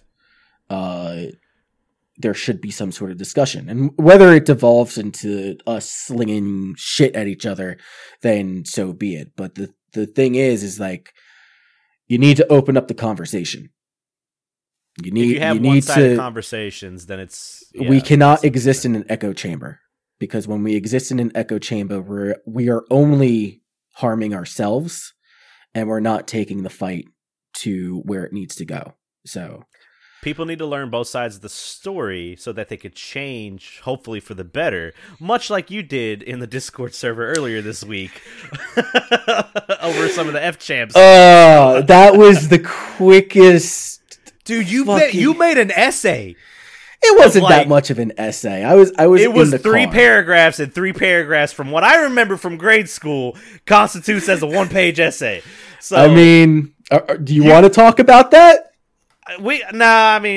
I just wanted to make fun of you. That's what I wanted to do. That's fine. I mean, that was the quickest back down ever. Your response was great. It was very intellectual. You didn't know enough about the situation, so you're like, "Oh, I don't know about this." And then we brought more facts to you, and you were like, "Oh no, fuck that guy." What'd you say? He can hold that band for life. So, it was so great because then you messaged me. You're like, "That was the fastest back down ever." But it's okay. It's okay to change your stance once you've learned. People, that's what's going on right now. Is people are they're so wrapped up in their pride that they don't want to be wrong. And it's okay to be wrong. It's okay to learn and educate yourself for the better. Like, that's what you should always be doing every single day of your life, is trying to learn and be better. Yeah, I'm just looking at things where people are losing their civil liberties, and I'm not about that. No. I can stand, being friends with somebody and me having to go up to bat and debate them and, lessons being learned and, right. People growing and learning from those things and slowly, viewpoints being adjusted, not just to constantly say like, oh, if I keep on saying all these talking points, they're going to agree with me. But both people like seeing where their worldview is and expanding it thereafter. I will not fucking tolerate these fucking bootlickers. So I started licking boots. I will not tolerate these fucking bootlickers that will just blindly accept whatever the establishment is pushing. I won't take it from either side. Can we make bootlicker like it sounds so much like a Karen? Like, don't like you bootlicker. I mean, I do it. Oh yeah, that's true. I saw a tweet recently, and it was a video of these guys. I think there was like an altercation, like in a traffic jam or something. And they're both get out of their cars and they start fighting. And you're like, all right, typical fighting video. And then they start talking, and they're still like, and then they start talking, and they're yelling, but they're kind of like chilling down a little bit. And then at the end of the video, they're just like, all right, and they hug, and then they walk away. And you're like, what the fuck just happened? You're like, we need more of this. Like, well, that's perfect. That is perfect. Great. That's exactly what, like, we're gonna fight, but let's talk it out, and then we're good. Like, I don't know. Tennessee also just passed the fucking heartbeat bill, so I don't know what the fuck's going on with this country. What's the heartbeat bill? The minute a fetus has a heartbeat, it's illegal to terminate it. Isn't that like common though? It's this one, if I remember everything correctly. You have to, if you want an abortion, you have to have an ultrasound. If there's a heartbeat, you go forward with it, you can be prosecuted by the state. The people that perform the abortion will also be prosecuted by the state. And doesn't matter if you were raped or if it's a product of incest. It doesn't matter. Wow. Yeah. What about at cost of mother's life? I didn't see that on the list, so that would be really important. It's still that's very, crazy, very shitty, and I bet you a man passed it. That Bible Belt bullshit. Oh, I'm right in the middle of it. I want to state that I've been hating the religious Bible Belt since I was fucking 10 years old, and I'm gonna die in my grave hating it. I'm on the Yankee side of Virginia, so we don't give a fuck. Well, according to my wife, I am not a Southerner. What? My mom's not a Southerner. Where is she from? My mom is from Illinois. She is from Illinois. And my wife, she usually agrees with me on a lot of things. I was like, I'm a Southerner. She goes, no, when we were on our way to the drive-in to go see Tremors, she goes, you are not a Southerner. And I was just like, I grew up now. She goes, no, you did not grow up. You are not a Southerner. And I was like, damn, all right. I'm going to go back to the city and leave your ass. Oh, no. It's goofy. Hey, what were we talking about? Oh, yeah, Valve. Yeah, Valve has never... I don't know. I got mixed feelings about it. It's shitty. You should just state it. It's the same with the company I work for. They have not come out. They gave that generic shit in the company email. we had we call them town hall meetings. That means company wide meetings, right? And I forgot until just now. I was gonna ask on the call, be like, hey, why have we not like announced anything for like what we stand on Black Lives Matter? But then I also thought about like, man, I should probably keep my job for right now. So, but I don't think that's something that you can lose your job over. Just asking that question. I would get a slew of emails very quickly to be like, that was very unprofessional for you to do that on a call like that. You should have emailed. The town hall. I can ask the questions. Yourself. Yeah. The Marine Corps was just like, yo, we're taking down the Confederate flags. If you have that shit, we're NJPing you. Dude, I'm so happy. Like where I'm at right now, I'm so happy that shit's getting taken down. Like statues are getting taken down, all that. Like get rid of that shit. I read something that says get rid of the statues and the fucking flags. Keep everything in the history books. Because we need to know about it, because it's the main thing. If we don't know about history, we're doomed to repeat it. It's that whole snippet from 1984 where Dude, they take down scarily accurate. That and Fahrenheit 451. You know, the book that was on the banned book list at school. Yep. And as a kid, I was like, this book must be really bad if it's banned. No, the government doesn't want us reading that shit and enlightening ourselves, man. It's crazy. It's amazing. Like I did not know about Juneteenth. Really? You're from the South. We were never taught about it ever. We were never taught about it. I learned about Juneteenth 2 weeks ago, and I'm 31 years old, Chris. You know about Black Wall Street? Very, very vaguely, and I've only learned about that in the last 2 weeks. It is amazing the amount of information that is kept from us growing up. I think it's more of a regional thing. They teach it in Texas schools? Really? Yeah, I have people, a bunch of people all over that I know from Texas. Plano, Texas. He's like, yeah, they didn't go in depth with it, but they talked about it. I think it's a little bit different for us because I come from a very multicultural community growing up. Right. So like that shit was just openly talked about. And we went into things that involved Black people, Mexicans, Indians. Like we learned like American history, like the shit that they don't teach. Like, I mean, I took PTO on Juneteenth. Someone was like, why are you going on PTO? What's going on? I was like, it's Juneteenth. Like, what do you mean? I was like, it's fucking Juneteenth. I'm going, like, this should be a national fucking holiday. Like, what the fuck is wrong with people? Okay. Anyway. To be fair, I took PTO because I was coming close to my cap. So. Don't make that the issue. It just happened. Awful. It happened to coincide, all right? Like, I was like, oh, shit, I'm at my cap. Also, it's Juneteenth tomorrow. I might as well take PTO tomorrow. Oh, my God. Don't cut this out. I want all this in there. I want all this in the podcast. So, anyway, we have a fifth news article. We've been usually keeping it around 4. Did you want to talk any more about that? No, I'm done with it. All right. We had a little one that was actually recommended to us by H2O Happy Dude. It's AT&T is considering selling off Warner Brothers Interactive.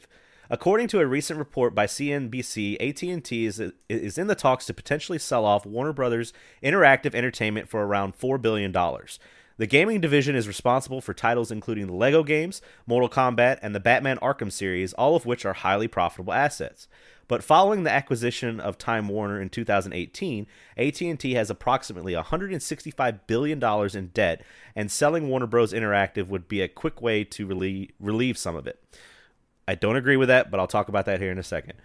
But it also suggests that AT&T is interested in focusing on WB's core business of making film and television and exiting out of other markets, which would also include comics. 2020 was expected to be an exciting year for the studio, and former Kotaku journalist Jason Schreier reported that Warner Bros. Interactive planned a new Batman game based on the Court of Owls storyline, from which I heard is fucking phenomenal. A big-budget Harry Potter game being developed by Avalanche Software, and a Rockstar-funded project on an existing DC IP. Right now, the big players interested in taking over WB are Take-Two Interactive, Electronic Arts, and Activision Blizzard. Acquiring WB's gaming division will make any of these already major forces in the video game industry even more profitable and powerful, but it's expected that not all studios acquired are expected to survive the jump. If you're $165 billion in debt, just $4 billion to get rid of an entire department that has been making money, I don't agree with that. So we're at the stage where we're talking about major corporations. We're talking about buco fucking dollars. Okay? Yeah. Debt is easy. Yeah. Debt is easy to lay off. You know, everyone passes around debt. And $4 billion is a lot of money. $4 billion will pay off, like, will silence motherfuckers for a while. You know, Yeah. I know that's $165 billion, but motherfucker, we just got $4 billion. We can ride this shit out for a while. You know how many projects $4 billion paid for? I agree with you on that, but I also want to turn the attention also to that they're going back and focusing on film and television. Mm-hmm. That's where they're losing the fucking money. I agree. Because all of the DC movies, I'll say it right now, they're fucking shit. Except I have not seen Wonder Woman. I have heard Wonder Woman is good. I've watched Aquaman. You want to hear my rant about that? Go check out the Veta Games podcast from back in the day. I go on a 30-minute fucking rant about that movie. Batman vs. Superman, shit. I don't like it. Justice League, no build up to have a Justice League movie. Like, Marvel earned it. Marvel earned it because they invested 10 fucking years into it. You don't get to have a Batman versus Superman, and then you're like, oh, let's do Justice League, and then we'll do an Aquaman movie after that. I'm like, what the fuck are you doing, man? I am more concerned about who picks them up. Yeah. A lot of people are afraid of EA. A lot of people are afraid of Activision. Out the ass. Blizzard. We already know my thoughts on that. So people are hoping for like Sony to pick them up or Microsoft. Microsoft would be. I think Microsoft could benefit from this. From what I read, benefit hugely from this. But like, I know that Microsoft has a stacked roster as far as developers, first and second party developers are concerned. Right. However, the acquisition of Warner Brothers Studio would be incredibly valuable to them. Yeah. Largely because I'm not that impressed with the developers that they have under their wing. To be quite honest. They're not as strong as Sony. Like, for what appeals to me. Right. So having Warner Brothers under their wing, having the Batman games, because those games are phenomenal. Well, the Lego games are going to rack in money. Kids love those games. Yeah. And they do it about everything. Star Wars, Jurassic Park, mostly Star Wars right now. The Marvel movies. I think they do Legos of the Marvel shit too. Lord of the Rings, fucking we haven't Undercover Hero or ever. some shit like that. Well, I'm just spitballing them. The Harry Potter series. And I mean, like, there's a new console out. Those games and movies are still popular. They'll probably rehash them again.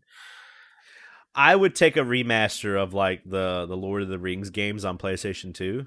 Mm-hmm. Like the Two Towers and the Return of the King. I remember putting a lot of hours into the Two Towers. Were they really that good? I think they were okay.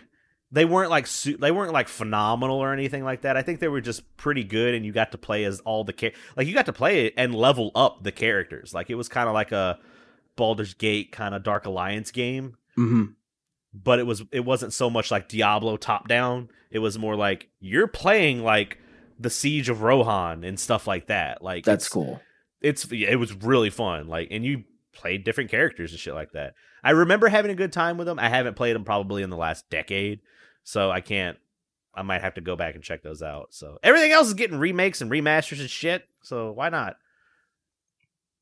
But I don't know. We'll see. That's the thing that stood out to me the most was they're going to focus on profitable things like the fucking television and film. I'm like, dude, don't try to throw, like, the interactive department is doing well with what they have. Listen to Jim Ryan. Video games are recession proof, bro. Man. this shit just makes me keep loving indie games so much. Like, I love the indie scene. There's a lot of shit in the indie scene. Don't get me wrong. There's a lot of games that I don't personally agree with. Like, I just don't like them. Some of them are just bloatware. But you get some good ones every once in a while. Oh no, man! I bought into the that bundle that itch.io did, and holy fuck, that's how much did that run you? $5. So I donated 10. It was a minimum $5 bundle. They projected their goal was $5 million. They raised 8. Is it still available? No. I should have got in on that. It was a very small window, but apparently they're going to do more things in the future. But bro, it was like 1,700. How many games? Over 1,000. They originally started off with 740, and then more people started saying, "Hey, we want in on this. We want to have our games in the bundle." And everyone who bought the bundle in the beginning retroactively got all those additional games. So I had my itch.io account has 1,000 games on there. Plus all the porn games that I get bought from fucking Cream Bee and shit like that. There it is. You had to sully the good moment. Look, y'all should know what I'm about at this point. I'm not even going to front. I mean, just out of that list we saw Celeste and Micro Mages. That's worth $5. That's worth way more than $5, but yeah. I mean, and I love Minute. I still run that fucking game. That game's amazing. Outstanding music. I should have got in on that. I'm a little sad about that. That's all we got. That's it for news. Let's hit them questions. Let's do it. I'm going to go with 5, I guess.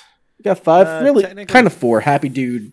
Yeah, we already answered Happy Dudes. Well, we didn't answer with what he's asking, but I mean, we'll go into it.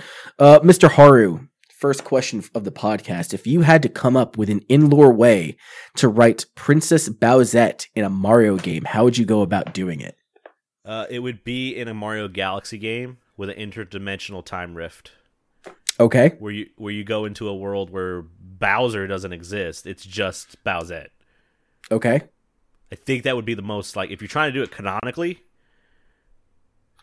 If it's going to be canonically, where did that stupid crown come from? The crown that made... The crown's not canonical. It's not? I think Nintendo has come out and said, like, the crown and Bowsette aren't canonical. Well, no, Bowsette's not canonical, but that crown does have the ability to turn anybody into a princess. No, that crown has the ability to turn specifically Toadette into a princess. Okay, so yes, specifically Toadette, but everyone took that crown and just ran with it. So it would have to come from the game or the world that crown was introduced in, which I think is like the 3D Land games, right? Yeah, but Rosalina's in that 3D Land game, so that makes sense for Mario Galaxy as well. Okay. Because you go after the post-end credits, you go into space with Rosalina, and you unlock her as a playable character, and you play all the space levels and all that shit. You get the true ending of the game. Mm-hmm. Mario Galaxy 3, you're going to have to bring either Bowser just gets fucking yeeted, or he teams up with Bowsette. Like, he meets her...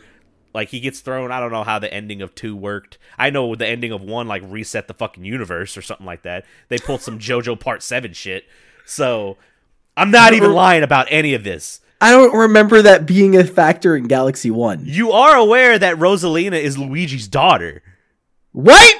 Yeah, you need to look this shit up, man. There's some weird-ass lore once it came with the Mario... Is that a MatPat theory? Is that a MatPat theory? I don't remember if I saw it from MatPat. It might have been. But from what I heard at the end of it, like, everything gets sucked into a black hole or some shit. I don't know. I have to read more into it. This is another one, like, I even had people call me out on the last podcast being like, you're a fucking idiot about the achievements thing. So, we know I don't have a good track record with this shit. So... But I would say, make a Mario Galaxy 3, and you're bringing in Bowsette in, mm-hmm. and get ready for people to hack that fucking game. I would go with a Rule 63 Paper Mario. All right. All right. You can do that too. Because 2D girls are better than 3D girls. That's a lie. You played a lot of porn games that were 3D. Yeah, someone's been looking through my Steam library. I mean, I have access to it, so. Yep. Number 2, what is the fastest, strongest purchase to buyer's remorse you had for a game? I wanted to say Star Fox Zero, but I didn't actually buy it and play it. That was more of I was excited for it, and then I saw it after it came out. So that was more like hype than remorse, not so much buyer's remorse. Resident Evil 6. I got the collector's edition of that. Pre-ordered it. Oof. Yeah. Oof. On Xbox 360. And I couldn't even get past the Leon campaign. I'm going to go with Killer is Dead. So Killer is Dead is a Suda51 game. He's on the record for being out of his fucking mind. Yeah, he's completely insane. But Killer is Dead, like, there's understanding what a Suda51 game is, what a Grasshopper manufacturer game is, and then there's Killer is Dead. And KID is some of the most boring, cringy fucking gaming I've ever fucking played. It tried to be like Kill Bill with Killer is Dead. That's Lupin that's Killer III. 7 is what. Yeah. No. So Killer 7's a good game. Yeah. That's what I'm getting mixed This up. is like some really shitty hack and slash thing, and then they force you to participate in these fucking date simulator thing where you just like all you do is stare at like a woman's titties or I can do that thighs. In real life. Exactly. I don't know. I've never been like a huge fan of like fan service in my video games, because if I really just want to watch like ass and titties, X videos is saved on my phone. Like, you go to premium member. I just always go to Pornhub for everything. X videos has a little bit of everything. I think they have a larger database. X videos is raunchy. You going to X Hamster as well? I don't really go into X Hamster that much because they don't have their own dedicated app. Like, X videos just pulls videos from everywhere. Wait, it's a larger Pornhub database. App? I don't think that there is. Like, of all like platforms, you would think that they would have one. Man, I would go work for Pornhub. Not just to like sound like I'm a pervert and want to watch porn all day. They seem like a legitimately cool company to work for. I want to stream on Pornhub, but like I'm not going to stream do anything. Subverse when it comes out. No, I want to stream video games on Pornhub, but I'm just going to be that guy that streams on Pornhub, and everyone's like, "Well, are you at least going to take your shirt off?" I'm like, "No, dude, you could be the first. Like, you could be the Maximilian dude of Pornhub." Yo, I just play fighting games on Pornhub. Oh my god! I'm sure people are already doing that though. I forgot. Project X Zone. I was super fucking. Oh yeah. Game. I pre-ordered it, got the special edition, all that, and I played like fucking I don't know how many hours of that game, and I still didn't get X and Zero, and I was just like, fuck this game. Dude, yeah, I played that demo so much that I learned how to do everything. Like, my enemies would not hit the ground when I was playing as Ken and Ryu. I was able to juggle every enemy in that demo. I don't know, man. So that's a rough game. It's because it's in theory, you're like, this should fucking work. This is amazing. Didn't Namco and Capcom make a game similar to Project X Zone? Because Project X Zone is Sega and Capcom. And I remember there being a very similar game on the PlayStation 2. I know I have it, but I think the version that I have is Japanese, so I don't really know what the fuck is going on. Yeah, they did do that. I don't know the exact name, but they did do that. That's probably the number one. I would say that's over Resident Evil 6, because I played that on my DS at work, like, nonstop. I was playing that demo over and over, because you only got a limited number of plays. And then I had to uninstall it and then download it again. Damn. Yeah, I did it over and over again. I know there's a game out there, but Castlevania Lord of Shadow. Ooh. That's those aren't even Castlevania games. Like, you want to talk about the blight on Hideo Kojima's track record. Those are my voters bad. For those. Yeah, I still want to play through them because they look interesting, but gameplay wise, I'm not there. Anyway, question 3. What game's popularity and rave reviews do you generally not understand no matter how much you look at it from the other side? Drakengard. I don't know how anybody likes those games. I fucking hate the Drakengard series. Like, I know Nier falls into that, and fuck the first Nier that we got. That, like, Nier Gestalt, the one that we got in the US, that game is bad. I don't care what anyone says, that game is ass. That game is fucking ass. No one can tell me different. Automata, great fucking game. Everything else can go get shit on. Oh, okay. In the first Drakengard, I fucking hate it. I don't get it. I don't get it. I don't know. I'm trying to think of like one that like rubbed me the wrong way. I can't think of it. Oh! Recently I've been watching Game Grumps has been playing Sonic Heroes. Yeah. And because they're actually doing the format that we do now. They're trying to stay separated from each other, and they're doing it through Discord. Okay. And Dan's looking up reviews for Sonic Heroes, and apparently that game is fucking loved. That's not a good game. That is not a good game. Well, here's the thing on that. That goes into like the culture of Sonic fans, and there's like 3 cults. They are fucking diehard Sonic fans. Okay, you have the classic boys. I belong to the classic boys. Are we gonna bring up the Lawrence video again? I mean, it's essentially there. It's like, true, yeah. You have the Adventure series, and then you have Modern Sonic, right? So Classic Boys is like everything that's come out 2D. The Adventure Boys Sonic Mania in it as well. Well, yeah, because it's what it's dedicated to. Then you have Sonic Adventure 1, 2, Heroes, and I would also throw in Sonic 06. And then you have the Modern Sonic, which is Colors, Generations, Forces.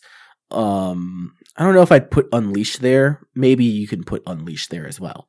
The storybook ones get put into Modern Sonic. I believe. No one talks about the storybook ones. No, they exist. They have to go somewhere.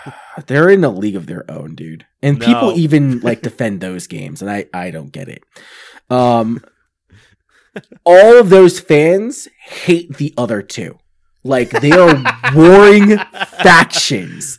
They are warring factions. Like, I see every single day on Twitter people constantly talking about how their set of games is the apex of Sonic the Hedgehog games, and everyone else is shit. Sonic the Hedgehog, it's 3 every houses. single day. Yes, that's what this is. Sonic 3 houses. That's what this bullshit comes down to. That's the fucking podcast title right there. Sonic 3 houses. Like, it is AKA Happy Birthday, Chris. Insane. It's absolutely insane. And like, for me, I grew up in both the Adventure series, but also the classic. Because like, I grew up with the classic games. But as did I. When the Adventure games came out, I was 11 years old. I was 11, 12 years old. Prime so that's still age for those. Part of my childhood. And I destroyed Sonic Adventure 2. And like, I like Sonic Heroes more today than I did when it first came out. Like, I was just like, well, it's not Sonic Adventure. Yeah. I think that Sonic Heroes is a good game. It should not have been broken down into 4 fucking chapters of the same game. You got in order for you. Side. Okay, so, like, if you've never played Sonic Heroes, which I'm pretty sure everyone who's listened to this podcast has, because we're all Sega fanboys, you have Sonic... You have Team Sonic, which is normal mode, okay? That's how the game is supposed to be played. You have... Vanilla. Team Dark. It's not vanilla, it's just normal. You have Team Dark, which is Shadow, Rouge, and E123 Omega. And it's supposed to be the hard mode, the game's hard mode. Then you have Team Rose, which is Amy Rose, Cream, and Big the Cat, and that is easy baby shit mode. Like, you just hold forward and you win. And then you have Team Espio, or I think it's Team Chaotix. Team Chaotix. Yeah. I thought it was Team Espio, but whatever. And it's Team Chaotix sounds better. It's the Chaotix boys, okay? And they have like weird, stupid missions that they have to go on. But you have to play through the game 4 times on each of those chapters in order for you to get the true ending, which has one of the best fucking songs of the entire Sonic fandom. Like, you listen to the Metal Madness song for Sonic Heroes, that has one of the dirtiest fucking riffs I have ever heard. I don't get, bro. Have you listened to it? You're making a face. Are your pants tight right now? Because my pants are tight. My pants are tight. All right, there is a tent. I have the circus is open. My pants are being fumigated. All right, that riff is fucking dirty. I will check it out. I can't put it on the streams anymore, but I'll check it out. That game's biggest issue comes down to, I think, that the stages are a little bit too long. Like, some of those stages average out 7 minutes. Like, it's that casino stage level looked fucking insane. And the casino stage is rough, but for some reason people fucking love it. Like, I don't think that Sonic Heroes is really that bad of a game. It's not great. It doesn't hold up to the same level. It doesn't deserve the reviews that I've been seeing, though. What are you seeing? Like, just phenomenal game, like all this other stuff. And I'm like, in recent years, games like a 6 or a 7. And you know what? That's pretty good. All right. That's not terrible. It's not mediocre. They're good games. They have a really strong flaw. I'm telling you, dude, if I have to play 12 hours, because I think my first run through was 12 hours playing the same shit over again. No, I will never do it. I'll download the MP3. Because that's the only reason why I beat the game. Just download the MP3. I wish I could think of a better example, and I probably will after the podcast, but yeah, there's just there on the opposite side of the spectrum, there are some games that I think have been reviewed very, very terribly and shouldn't have gotten bad reviews. I can't really think of a game that got bad reviews that I love. I'm trying to think of one. I can think of games that got unjust bad reviews. Recently, I believe there's been games we've seen in the last few years that are just a lot of SJW stuff, like, and all that. They just get downvoted to hell, just not even because anyone's played the game. It's just because the creator said something once. I don't know. Bringing that up, I'm hearing all the shit that's going on with The Last of Us 2. Yeah, dude. And I got this morbid curiosity. I really want to play it now. There's a lot of people. I think Pat got it early, and he was like, I tried, but the entire boring. Chat. He goes, I took a poll in chat. I was like, if you wanted, like, what do you guys feel, bored or keep playing? And he goes, it was an ocean of bored. So, oh no, there's another Discord that I'm in, and pretty much everyone is just like, it's a lot of virtue signaling. It's a lot of like really weird shit. That sex scene is terrible. Some people saying that it's a self-insert. So who is that sex scene between? I don't know. It's just like 2 character models that I couldn't identify. I don't know. So that's why I want to find out. I want to see. I'm good. Like the first one was great because it kept you intrigued the entire time. Yeah. You're spilling water everywhere. It's fine. You got a fucking hole in your lip, dude. There's a hole in the bottle, and I don't know how to close it. What happened to your samurai jug? It broke. What? Yeah, I dropped a 100-pound dumbbell on it. So you broke it. It didn't break. You broke it. No, it broke. No, that's a negative connotation. You're like, oh, it broke. That means like the seal broke or something. You're like, no, I launched it into space. It broke. I don't know why this fucking thing's not closing. All right. I mean, that's all I got for that one. The next one's interesting. I read about half of it. I need to read the rest of it. I see F-Zero, but also other shit. My boy Kusanagi. I got one actually. Just popped into mind. And know you'll love it for me. Know you'll love me for it. Okay. So Nintendo makes a new F-Zero, but it's a crossover with the favorite pod racing, tracks and all. Would you still mess with it, or no pods in your F-Zero? LOL. Also, besides bringing that IP back, are there any wacky old racers driving games that you'd want to come back in any new form? Always a thing. I'm curious to know your opinions. Yes, I would play it because it has F-Zero in it. Because my love for F-Zero is higher than my hate for pod racers. The pod racing game has some really good tracks, and I'd be cool with it because I love both games. I'm gonna fucking play the remake of Pod Racers because you bitches won't let me live it down. Yeah, bitches, Chris, and every motherfucker that listens to this podcast. And in our Discord, which, by the way, if you're not in our Discord, you should join our Discord so you can make fun of me. They're great games. I want Donkey Kong Country. No, Diddy Kong Racing. Diddy Kong. Okay. I want that game that was supposed to come out on the GameCube, Donkey Kong Racing. Mm-hmm. That's on the back. I remember it vividly. It's on the back of the... It might not be... It was the GameCube box. I think it was the GameCube box. I don't remember that. That said, I had like the Super Mario Sunshine pack in. I want Ray Tracers. Ray Tracers was an arcade racer. It's not even really a racer, really more of like a you're in this car and you have to blow up other cars by banging into them, and you have a time limit. I mean, it's cool. I enjoy it.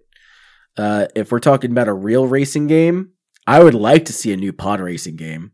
But that's just me. I would come back to like Racer Revenge, where you had to like blow up other pods in order to get more money. I thought that was interesting. I want a true successor to Sonic and Sega All-Star Racing Transformed. Team Sonic Racing is ass. That's just not a really good representation of what that game or that series really is. Because the appeal to it was that it wasn't just Sonic characters, it was everything Sega had to offer.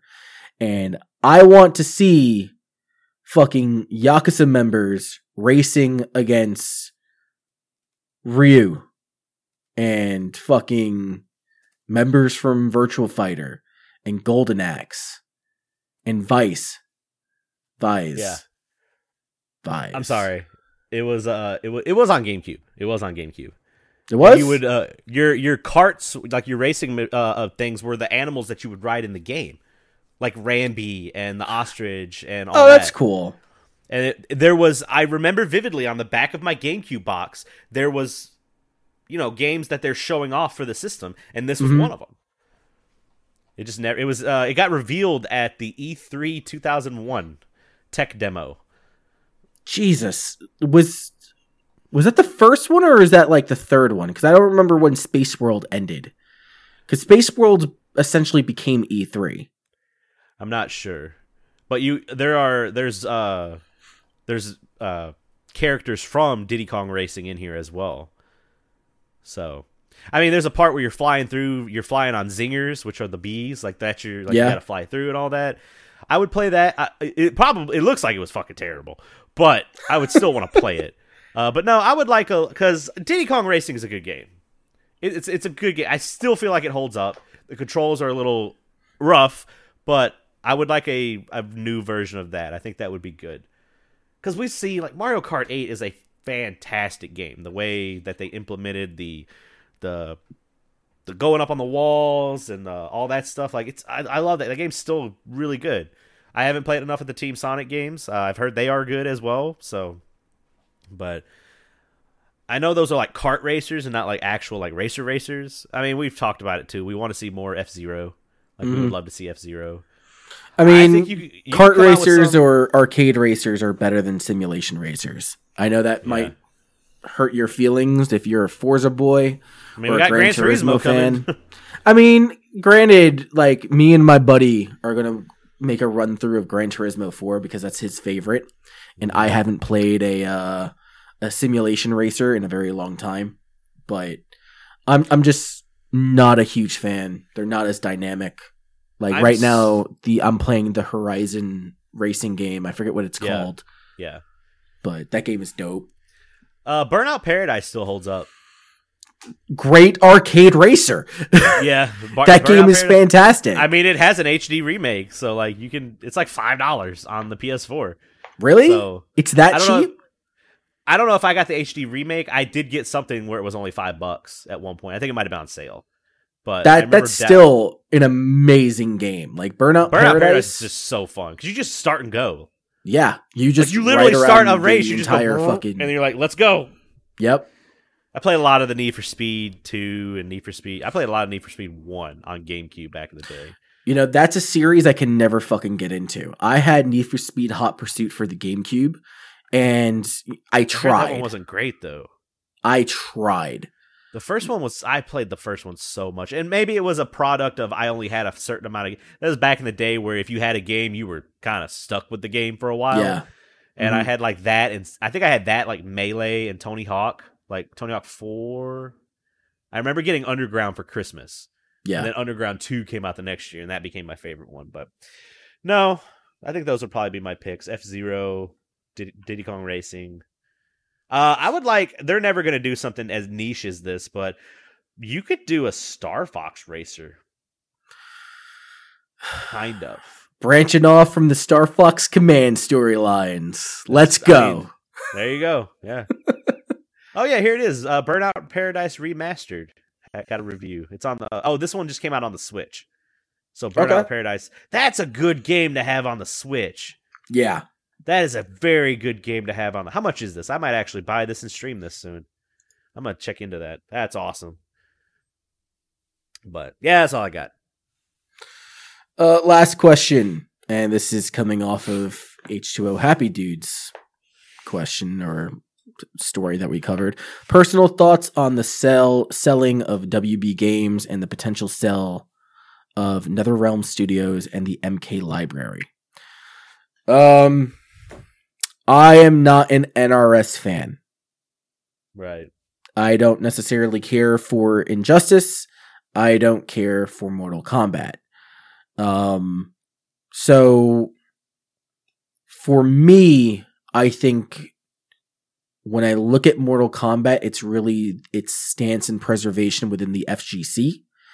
And there are a lot of fans of NRS games. And I think it's important to uphold that standard, right? So that those motherfuckers have something to play.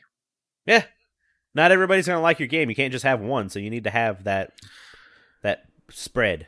With that said, I think it depends on who buys them. If it's any of these three companies, I don't know if they'd survive. To be quite honest, yeah, none fucking. You're not going to get those crossovers like you did with Warner Brothers. Yeah, no. Fucking, because here's the thing. Take-Two, neither of those three companies have any fighting games under their belt. I don't think there's a fighting game under EA. I could be wrong, but I don't think that there is one. Activision Blizzard, I don't think that they have a fighting game under their belt. I don't think, no. Because fighting games are not very profitable. No. How do you make money off of a fighting game? How? Because you have to constantly be coming out with DLC for it too. Yeah, you have to come out with costumes and stages. You have to make it a microtransaction game you have to make it a fucking what is it? Not King of Fighters, Deadly. What is it? Dead or Alive. You have to make it that. Oh yeah. Which that's a dead game now. They announced that their last patch, I think it was 1.02, was going to be the last patch, and then they were done with it. And that series is probably never going to be revitalized again. Well, this is picked up by another company. Maybe, but Koei Tecmo might just be a bunch of dicks and just hold their cards to their chest and never release it. Yep. So, I don't know. But as far as NRS games are concerned, best case scenario is somebody from Sony takes it. But even then, how all the fighting games that we love, are made by Capcom, Right. are made by Arc Systems, are made by Namco. Help me out. I don't know who else makes these fucking games. I mean, not like huge companies like that. You hit the big ones. Yeah, like everyone else is smaller. Yeah, you get them Fighting Herds guys. Those are small. Skullgirls, that's small. You got Microsoft with Killer Instinct. But how much support has that game gotten? But so here's the thing: if Microsoft picks them up and they give the NetherRealm Studios and the MK Library the love that they did give Killer Instinct when they were giving it the love, that's going to be impressive. Okay. I think Microsoft could do it if they gave it the love. If they got Maximilian Dude on it, like they did with Killer Instinct, I think it would be good. Okay. That might be the best option out of all the ones we've been talking about. I could see that. Outside of that, I don't know. You know? Because then, I've talked about this before, the MOBA, with the MOBA style of sales when it comes to like League of Legends and shit like that, where you buy individual characters, you would be buying like individual characters on the entire fucking roster. Yeah. And making a certain number, like 6 characters every single week. Those are available for free. If you like the character, you can buy it for $5, $7, $12. I don't know how much they want to price gouge you for. It's just the fact is, fighting games are not profitable. No one has found a way to make fighting games profitable. Speaking of EA, I didn't watch it, but did you watch the EA thing? That was like I think it was on Friday, wasn't it? I heard about it, but I did not. There was like a cock tease for the new Skate game, and yeah, then Squadron, Star Wars Squadron, which I've been reading that there aren't microtransactions in Squadron, which is going to be nice if that's true. I don't believe it. I don't believe it either. But if it's true, that's awesome. But I don't believe it. But that game looks great. Like, I love Star Fox and all that shit, and I like flying games like that. So I could feel that, like, if you get a squad of like 5 people, getting a squad of like 5 randos is going to be fucking terrible. But if you can squad up with a dedicated like friends, that game could be fucking fun as shit. The Squadron games are always great. So as long as they like keep it in the spirit of that, I don't think they're going to have a problem. I am somewhat curious on the decision to go with a squadron-based game because I didn't think that the flying missions or the flying parts of Battlefront 2 were that bad. Maybe they're just looking to expand on it, make it its own game and shit. Yeah. I mean, it's cool. It's cool. It's fine. I want more things like Fallen Order. Yeah, I need to get that game. Yeah. That game's solid. Game's real good. I need to pick it back up again. So, yeah. All right, that's it for the questions. That's it. We don't have any email ones, do we? No, not this week. All right. All right, man. What do you got going on? The video. The video. I'm not even going to talk about it anymore. I'm just going to say, hey, this is when it's done. That's the way that it is. Yeah. We've got something in the works that we're really excited about. Yep. I think we've both been wanting to share it, but we want to wait until it's done to share it with the Discord. We're not even going to say what it is, but we're excited. It should be done within the next couple days. It's fucking dumb. It's fucking stupid. It came from a drunken stupor, as you so said. So we'll reveal that with everybody. We're going to reveal it, and we're also going to we've gauged some interest on things, and we might be spanning into some very, very, very small merchandising for people that might. All I got to say is, from what I've been seeing of what we have being made, I want a t-shirt of it. So, hell yeah. So it's great, but yeah, we'll be revealing that in the next couple of days, and we'll gauge interest on stuff. But no, I got streams. I haven't finished my stream schedule yet. I'll launch that tomorrow. I might actually take tomorrow. I don't know, because I'm not going to see my dad. I'm going to call my dad tomorrow. Tomorrow's Father's Day, but I don't know if I'm going to stream or not. But I will be playing with some more Golden Sun. Now that I'm looking at it, I kind of want to play Burnout Paradise. I streamed it a couple months ago, or I streamed it a long time ago. I might play it again, but we are going to finish Shovel Knight, Plague of Shadows this week. I did not pick it up because I did Katana Zero instead. But be on the lookout on my social media. You can go see the stream schedule coming out. And you can check out the channel over at twitch.tv/tornado_Jones.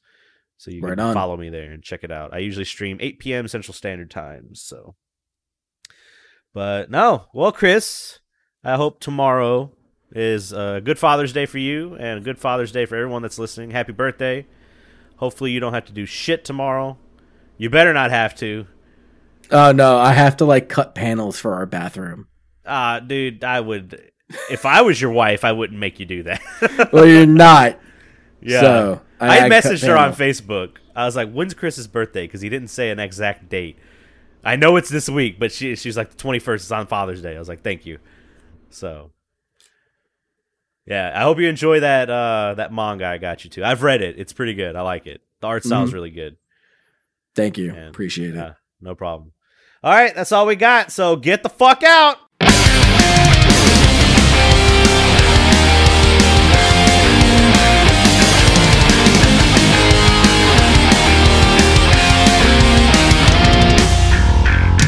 Come on, I don't care what you're thinking as you turn to me. Boy, I have every mind to have is enough to set me free. I can fight the feeling to resist it over time. When it's just too much to take, you sneak up from behind. It's me, you say, you're looking for. Let me show you who I am and what I'm here for. Here for.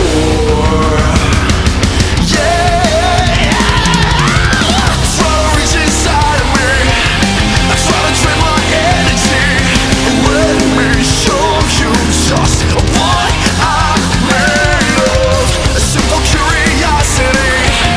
I try to take a bite of me.